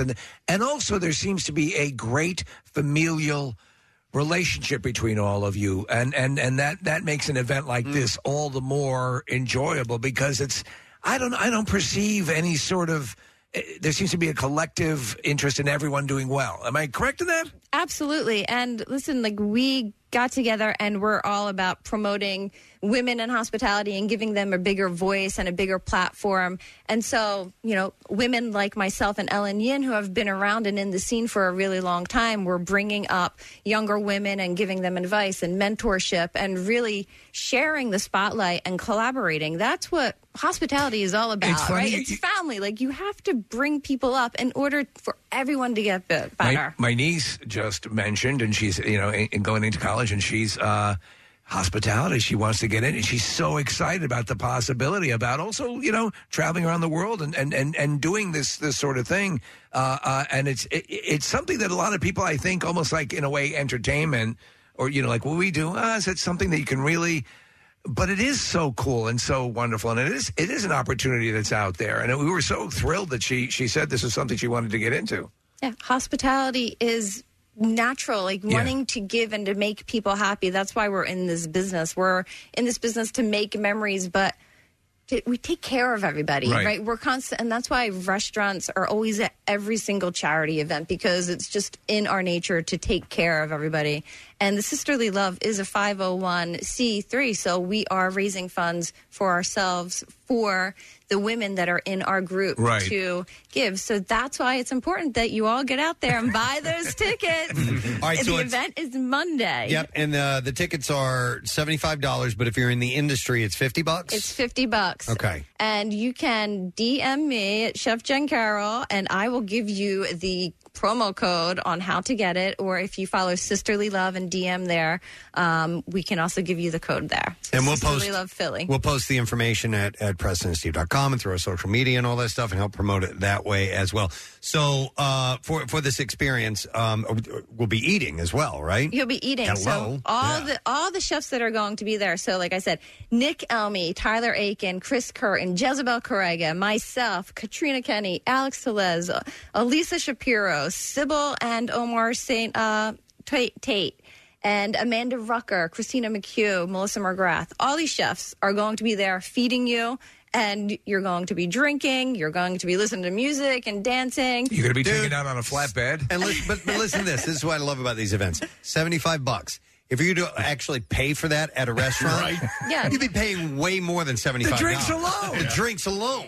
And you get Dana's new zine that just came out, the Speaking Broadly zine that you can have her sign as well. So you're getting a zine in the ticket price as well. Okay. Very nice. I love it. Excellent. Well, that's awesome. And by the way, are you still? I love your social media because you post all kinds of informational stuff, and you do live videos and so on, and you teach classes and things like that as well, don't you? Oh, yeah. I'm still teaching classes. We slowed down a little bit in the summer because everybody's out and about, but we are doing about one public class a month, and then once we get back into fall, we'll be doing them probably 3 or 4 times a month again. Okay. And usually on Friday evenings, we're going to throw out a poll to see what's best for everybody and see what everybody says. But yes, I do everything from simple. I mean, the last thing I just did was like a Vadavon mayonnaise, and it was literally the spice going into mayonnaise. And then I did lobster rolls, and I do hard stuff to basic stuff. So every level of cook, chef can be entertained and learn something. Cool. So yeah, follow me, Chef Jen Carroll. Yep, Chef Jen Carroll. You can find her on Instagram, Twitter as well. Or? Twitter as Okay. well. All right. Facebook, all the same. Chef Jen Carroll across the board. Excellent. Well, you are the best. Thank you for stopping by this morning. Thank you so much. The Buy event- those tickets. The event again is Monday. Sisterly Love is the theme of the whole thing, and you can do this now through sisterlylovephilly.com. Thank you, Chef Jen Carroll. Thank you. And enjoy the spices and the jerky thank that you I so have for you all. That's awesome. We will. We're going to take a break. We'll come back in a second. We got the beef file up next. Stay there. The Preston and Steve Show podcast. Wait, turn up the sound. 93.3 WMMR. Everything that rocks. Steve, as something that you had said earlier this morning, our Twitter account posted the question: what is your absolute favorite Steve Martin movie? Yes. The responses is just like one after another, like, oh yeah, oh my God, oh yes.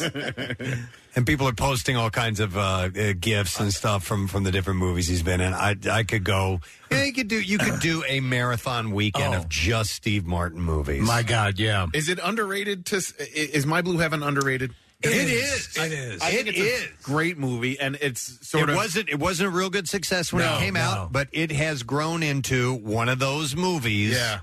That you quote and you love and crack up when you watch it now. Because I love he's that not. movie. He's playing a character, Right. He's unlike and he's a mobster. caricature of a mobster. Yeah. It's I think it's available now on HBO Max. I watched Is it it? not that long ago. Okay.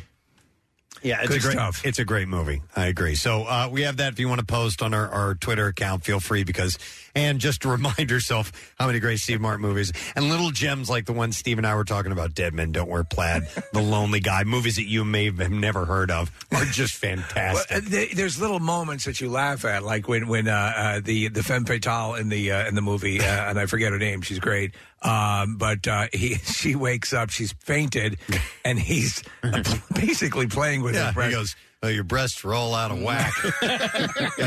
When you fell, your breasts went out of whack. That is the best. And of course, Steve the coffee. He's making the coffee. You got to see. You got to watch it. Yeah. All right, we need to get to the Bizarre File, so we're going to do it. WMMR presents Preston and Steve's Bizarre File. Brought to you this morning by Dry Tech Waterproofing Solutions. Protect your home from water damage, cracks in your foundation, and mold with Dry Tech Waterproofing Solutions. Preston and Steve listeners, you get 15% off when you mention our show. So go to drytechcorp.com for information. The Old Man Bandit has been arrested after trying to rob a Maryland bank, one of dozens that he has targeted over a criminal career spanning 45 years, according to the police. You will not believe how many times this guy has robbed banks. I want $20. Police non-sequential bills. Stephen Gregory Gass, who served more than 8 years in prison in Florida after pleading guilty to bank robbery in 1991, then received a 13-year sentence in 2010 after admitting to robbing another 21 banks. My God. Over 2 years. Yeah. Was granted compassionate release for medical reasons in 2019. Well, according to police, he didn't learn his lesson. Glass allegedly robbed a bank in Bethesda on June 18th, and then he targeted a Wells Fargo in Gaithersburg on July 14th. In both cases, Gass passed to tell her a note, but he was unsuccessful. In Gaithersburg, a bank employee hit a silent alarm after seeing a white man in a fisherman's hat, sunglasses, and a large face mask interact with the teller. He then fled in a vehicle, which police followed before arresting him without incident. Police say the 67-year-old also wore a fisherman's hat while robbing the Truist Bank. And he was having dinner at the Cracker Barrel. The Frederick resident, whose criminal history dates back to a bank robbery in Montgomery County in 1977, is suspected of another bank robbery in Baltimore County. He's being held without bond. This guy has just been doing it his whole life. I mean, the tellers must be like, "Oh, you're adorable." Yeah. A 32-year-old San Diego man drowned in Newport Harbor over the weekend because he tried to retrieve a cell phone that had fallen into the water. Come on. Matthew Morrow was with friends and family on Lido Isle on a man-made island in the middle of the harbor. Somebody in the group dropped the phone. Morrow jumped into the water to grab the phone and just never came back up. That was it. Wow. Isn't that crazy? Wow. Nothing. Yeah. The sheriff's deputies were called to the area. Lifeguards recovered his body from the water, and paramedics attempted to resuscitate him, but he was pronounced dead. He probably went under, got distracted by a TikTok feed. And just didn't realize he needed to breathe. Right. I need to breathe, and I forgot. Maybe. An elderly German couple are taking to court the owner of a cockerel, which they say crows 200 times a day and is tantamount to torture. Friedrich Wilhelm and his wife Jutta say that Magda, the rooster, begins a cock-a-doodle-doing from 8 a.m. in the morning and doesn't shut up for the rest of the day. Shut up! The pair want the bird removed from their next-door neighbor's home in western Germany, and in preparation for court-made daily logs, This bird is a nightmare. Recording. Shut up! Shut up! Shut up! That should be a ringtone. The rooster, and then you sing, Shut up! Shut up!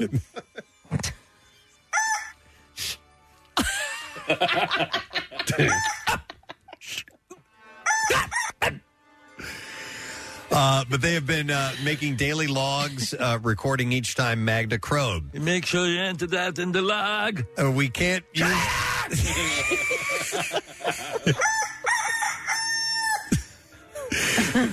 Friedrich Wilhelm said, we can't use the garden and we can't open any windows. It's the log. He said he doesn't start until 8 a.m. because he's locked up at night, but then he crows 100 to 200 times throughout the day. It's the rooster log. And it's... I need to see your rooster log. I'm looking. My friend, There's the rooster log. my friend who lives on a farm, there's a wild one that's, comes onto her property, and she said it's so incredibly loud. Yeah, they're very loud. You definitely wake up. The couple's lawyer, Torsten Gitsky, said a cockerel doesn't belong on a quiet housing estate. He pointed out that one neighbor moved away 2 years ago due to the unbearable crowing. But Magda's owner, Michael, argued that it's essential to keep the rooster to ensure that his hens stay in line. He said the hens need the rooster, otherwise they would pluck each other. Michael bought 5 chicks in 2018 for his garden with the intention of harvesting their eggs, but one of the chicks turned out to be a rooster and quickly began angering local residents. After several years of enduring the daily crows, Friedrich Wilhelm and Jutta have reached the end of their tether and are set to face Magda's owner, Michael, in district court about it. A small plane crash landed on a busy Southern California freeway on Tuesday and then burst into flames. Nobody was injured in this whole thing. If you watch this footage, you cannot believe that no one was hurt. They said had it been rush hour, like had it been later, that there would have been multiple people dead. Oh, sure, yeah. The plane carrying 2 people landed on the 91 freeway.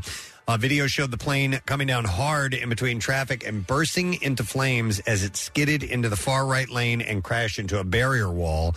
Additional footage showed fire department crews attempting to douse the larger flames. The 2 people aboard got out safely and were uninjured. I mean, there's a huge plume of smoke that you can see after it hits. The plane struck at least one vehicle, a pickup truck, where there were no reports of injuries to anyone on the ground. The FAA will investigate what caused the plane to come down. And then one last story, and it's another aircraft story.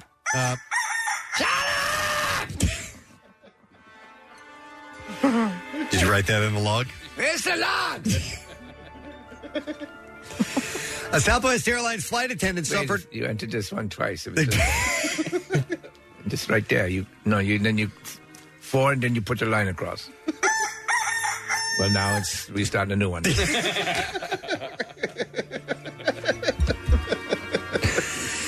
A Southwest Airlines flight attendant suffered a compression fracture to a vertebrae in her upper back during a hard landing last month in California. Oh, man. The National Transportation Safety Board said the impact on landing was so hard the flight attendant thought that the plane had crashed. She felt pain in her back and neck and could not move and was taken to a hospital where she was diagnosed with a fracture. Wow. The safety board completed the investigation without saying what caused the hard landing. None of the other 141 people on board the plane were injured in the incident at John Wayne Airport. The pilots told investigators... Come down on runway 7. Part of the deal is the air traffic controllers have to talk like John Wayne. American Airlines Flight 202. Runway 4 is clear for landing. I love flying into John Wayne. Right? Every pilot wants to go there. Yep. This is Humphrey Bogart Airport. The pilots told investigators that they were aiming for the normal touchdown zone on the relatively short runway. However, it ended up being a firm landing, the NTSB said in its final report, but a compression fracture. Well, we've all had, I assume, at some point a landing that was a little rougher than you thought it might have been. Yep. All right, that's the beat file. Let's take a break. Come back in a second. Lesson, question, trash, music, news when we get back. If you like what you hear, you can see it too. Check out Preston and Steve's Daily Rush on Xfinity On Demand. Podcasts? Oh yeah, MMR's got them. There's the fun size and bizarre file editions, along with Preston and Steve full show podcasts, plus the MM Archives podcast and more. Click podcasts on WMMR.com. Now, back with more of the Preston and Steve Show podcast. Thursday morning with Preston and Steve Show. Thursdays mean we're one day away from giving away our Word of the Week prize. We got $500 to give away, courtesy of the Bagster. So, yeah, we'll give away or reveal the letter at the end of the program today, and then give that prize away tomorrow. Could be you. Make sure that you're with us for that. I have something else, though, that we're going to give away right now, and it is a 4-pack of tickets for Six Flags. If you answered the lesson question correctly, I think I'm going to go with one that one of our guests mentioned this morning.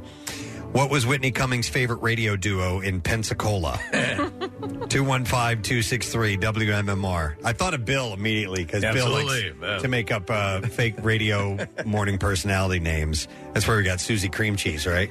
Yeah, Susie Cream Cheese. What was Whitney Cummings' favorite radio duo in Pensacola? If you were listening to that interview, which was hilarious, by the way, and you remember... Call now. We'll see if you get an answer. 215-263-WMMR, the number, and we'll do the trash while we wait for that call from you. The trash business is a gold mine. 93.3 WMMR with Preston and Steve's Hollywood Trash. All right, it's brought to you by Monster Mania. Come see the biggest names in horror this weekend at Monster Mania Con 50 at the Doubletree in Cherry Hill, New Jersey. Tickets are available online at monstermania.net. What's going on this morning, Steve? Well, Disney World clearly taking note of the Sesame Place headlines as a viral video service of Toy Story cowgirl Jessie going out of her way to hug two African-American children along a parade route. Not only that, Jessie gave both of the children keys to brand new Teslas. Wow. Oh, my God. Warner Brothers announcing that Lady Gaga will portray Harley Quinn in the upcoming sequel to Joker. Warner Brothers says Gaga will bring the same talent she displayed in A Star is Born while bringing none of the talent from the House of Gucci.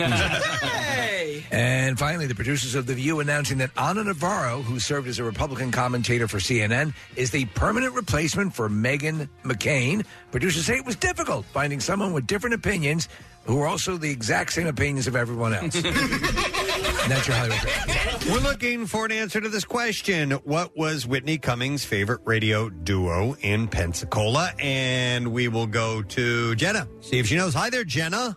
Hi. All right, Jenna, who was Whitney's favorite radio duo in Pensacola? Jiggy and the Worm? Yes. Jiggy and the Worm. Hold on a moment, Jenna.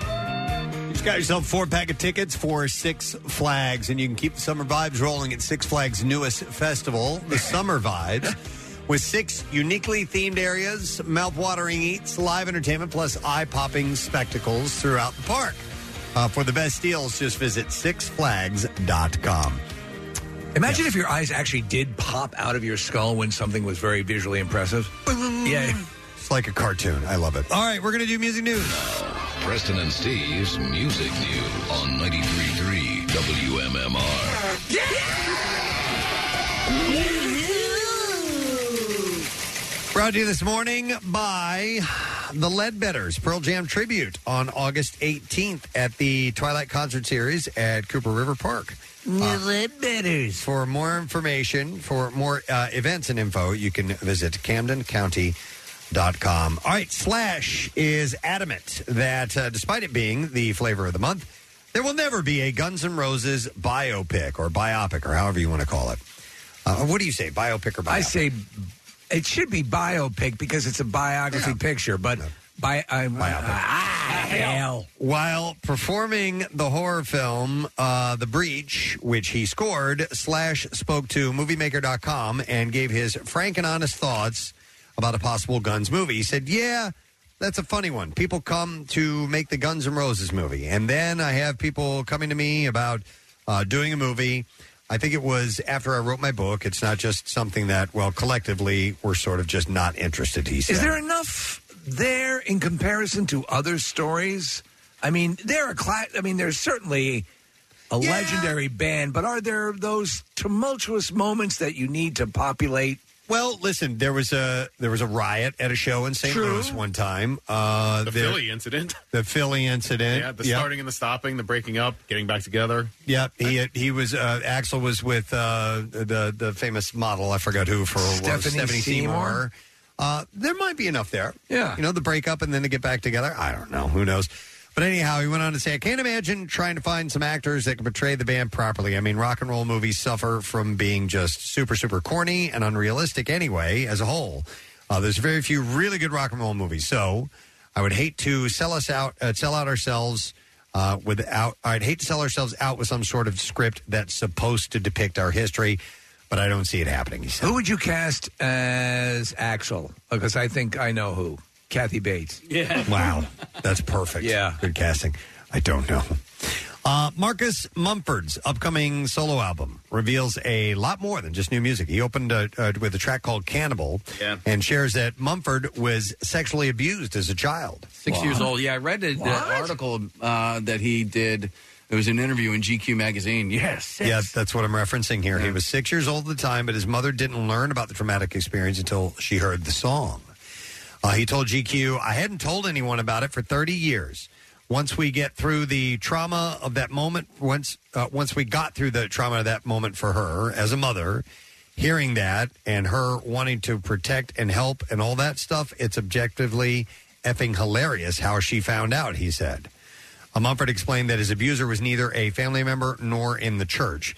He said, that thing that happened when I was 6, that was the first of a string of really unusual, unhealthy sexual experiences at a really early age.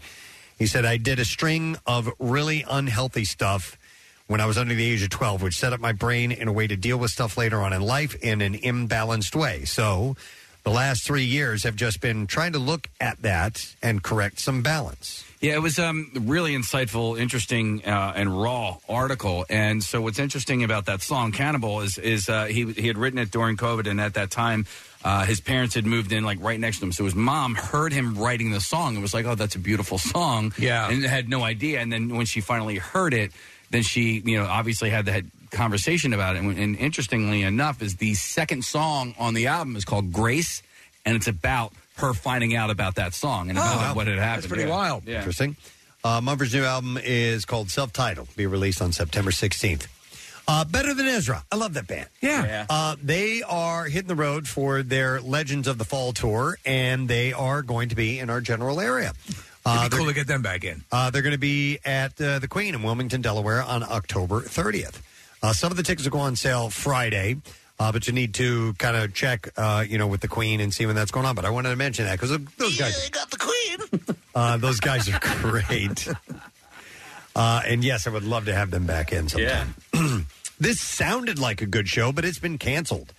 It is the Flannel Nation Festival. They canceled that? That was supposed to be put on in San Pedro, California. Yep. The show, which was set for this Saturday, and at San Pedro, California's Port of Los Angeles, was to feature Everclear, Candlebox, Sugar Ray, Soul Asylum, Filter, Cracker, Fastball, Sponge, Star Zero, and X-Wire. I would totally go to a show like that. It was all those bands. But on Tuesday, Everclear explained why they were bowing out of appearing, telling fans on Instagram, it's been brought to our attention that the event organizers do not have the adequate means to provide the level of experience our fans expect and deserve while attending an Everclear show. So I guess the promoters or they... Sounds like a fire festival kind of thing. Yeah, the production company that tried to put it together, I guess, doesn't have their stuff together. So that's too bad. Coheed and Cambria have released an official music video for their new single, A Disappearing Act. The song is off their new album and story, Vaxis Act 2, A Window of the Waking Mind. The band is currently on their North American headline tour with special guests Alkaline Trio and Mothika. And then I thought this was a nice story. Julian Lennon admits that he has finally come to terms with many aspects of his past. He spoke to Yahoo Music and explained that seeing the Peter Jackson-directed Beatles documentary Get Back was a game changer for him. Admitting that it was, quote, a lot to process, he said it really reminded me of the way Dad used to be. You know, when we were together, when I was a kid, he was funny, goofy, sarcastic, talented, moody, broody, but fun. And that was all the things that he was to me when we lived together. And it made me fall in love with him again, which was really lovely. It made me appreciate him again and remind me of how he was before everything went a bit pear-shaped. He said that he's forgiven his father. He said many years ago for the stress that happened in not only my life, but my mom's life too. Certainly we tried to embrace each other's company and tried to learn about each other again before he passed. And it was an enjoyable experience. It was great. And I was longing to hang out with him even more. But, you know, sadly what happened. He said, so Get Back was just a way of remembering who he was and seeing the human side of him again. And that inspired me, and I love that. So the idea of that also tied into being Jude as well, because he is now officially, one of his middle names is Jude. His real name is John. Right, His birth name is John. But just last year, he officially, or maybe it was the year before, he changed his name to Julian Charles John Lennon. And he did that because he'd felt, strange calling himself, when looking at his, passport or whatever, and it would say John Lennon, right? And you look like weird, like John Lennon. So yeah, anyhow, I'm glad he's at that point. Yeah, me too. And it was such a good documentary. All right, and then finally, this weekend's featured MM artist is The Killers, and you want to listen for double shots every hour, all their hits, deep cuts, brand new single "Boy" as well, which we played yesterday. And there's lots of chance for you to win your way into their show on September 27th at the Wells Fargo Center. Tickets are on sale now via wellsfargocenterphilly.com. So go to WMMR.com for complete details, including another chance to win tickets for MMR VIPs. So that'll be this weekend, starting tomorrow.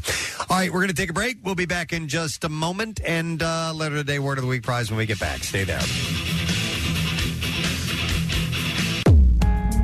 Love MMR? Buy some gear. Check out the rock shop at WMMR.com.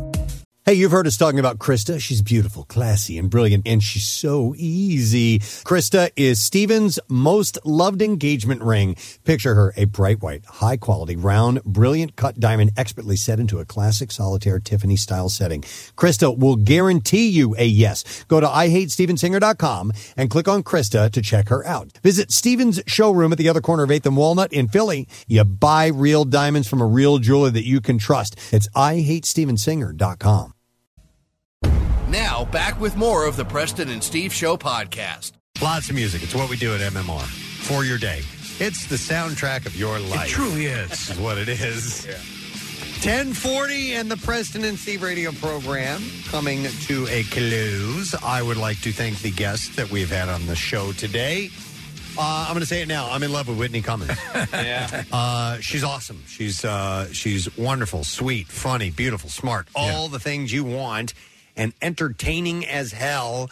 She has got a show coming up. It's the Touch Me Stand-Up Comedy Tour at the Miriam Theater on September 9th. It's now the Miller Theater. Yeah. And you can go to WhitneyCummings.com to get the ticket information and buy your tickets and all that good stuff. And she's kind of an adopted Philly gal. I mean, she went to Temple and Penn. She's put in her years here. She knows her stuff. It was cool having her on today. Let's see. Thank you to Chef Jen Carroll. As well, the Sisterly Love Collective, highlighting women in food, August 15th, Monday, from 4 to 8 p.m. at the Story Factory.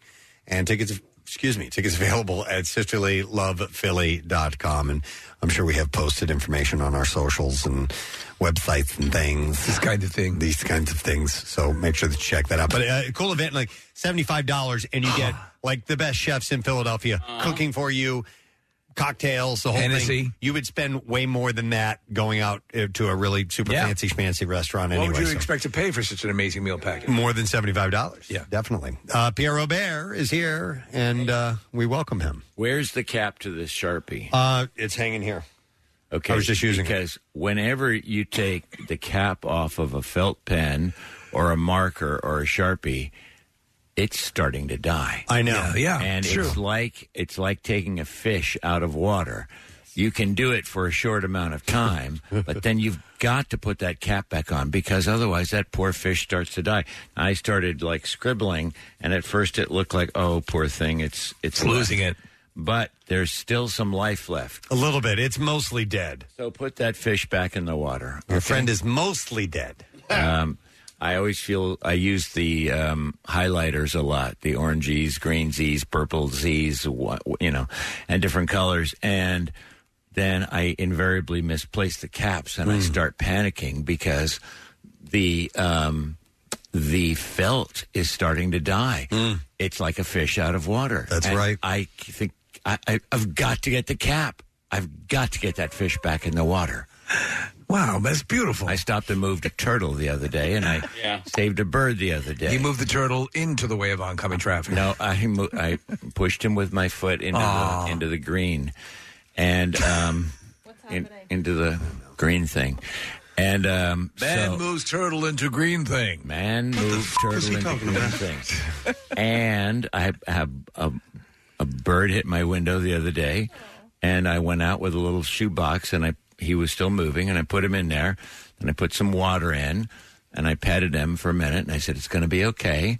And then I'm thinking all the animal rehab centers are closed. There's a great one in Roxborough. The Schuylkill. A rehab, wildlife rehab I've center. dropped off a number of animals there that you find injured along the street. They do a great job. You just make a donation if you can. Yeah, and but they were all closed. I put him in a little shoebox, and then a couple hours later, I went and meditated, and a couple hours later, I lifted it up, and he wasn't moving, but his eyes were open, and his mouth was open. And a couple hours later, I went outside and opened the box, and he flew right away. Aww. Thank you, Pierre. Yeah, you're very welcome. Wake up, Preston. Wake up, come back. You painted the story, and he's just living it right now. Taking it in. Taking it in. Yeah. I got to get on with my show, Jiggy and the Worm. Hurry up, Preston. Jiggy and the Worm's got to get going, so we better do the letter of the day. I was thinking that. All right. Preston and Steve on 93.3 WMMR. Now, the Daily Letter. All right, the Preston and Steve show is brought to you today by the letter R as in regional. Regional. All right, and we have one more letter to go, and then we give away the $500 from the bag. It is by far the most convenient and affordable way to help with your home cleanup. You can go buy it at any home improvement store.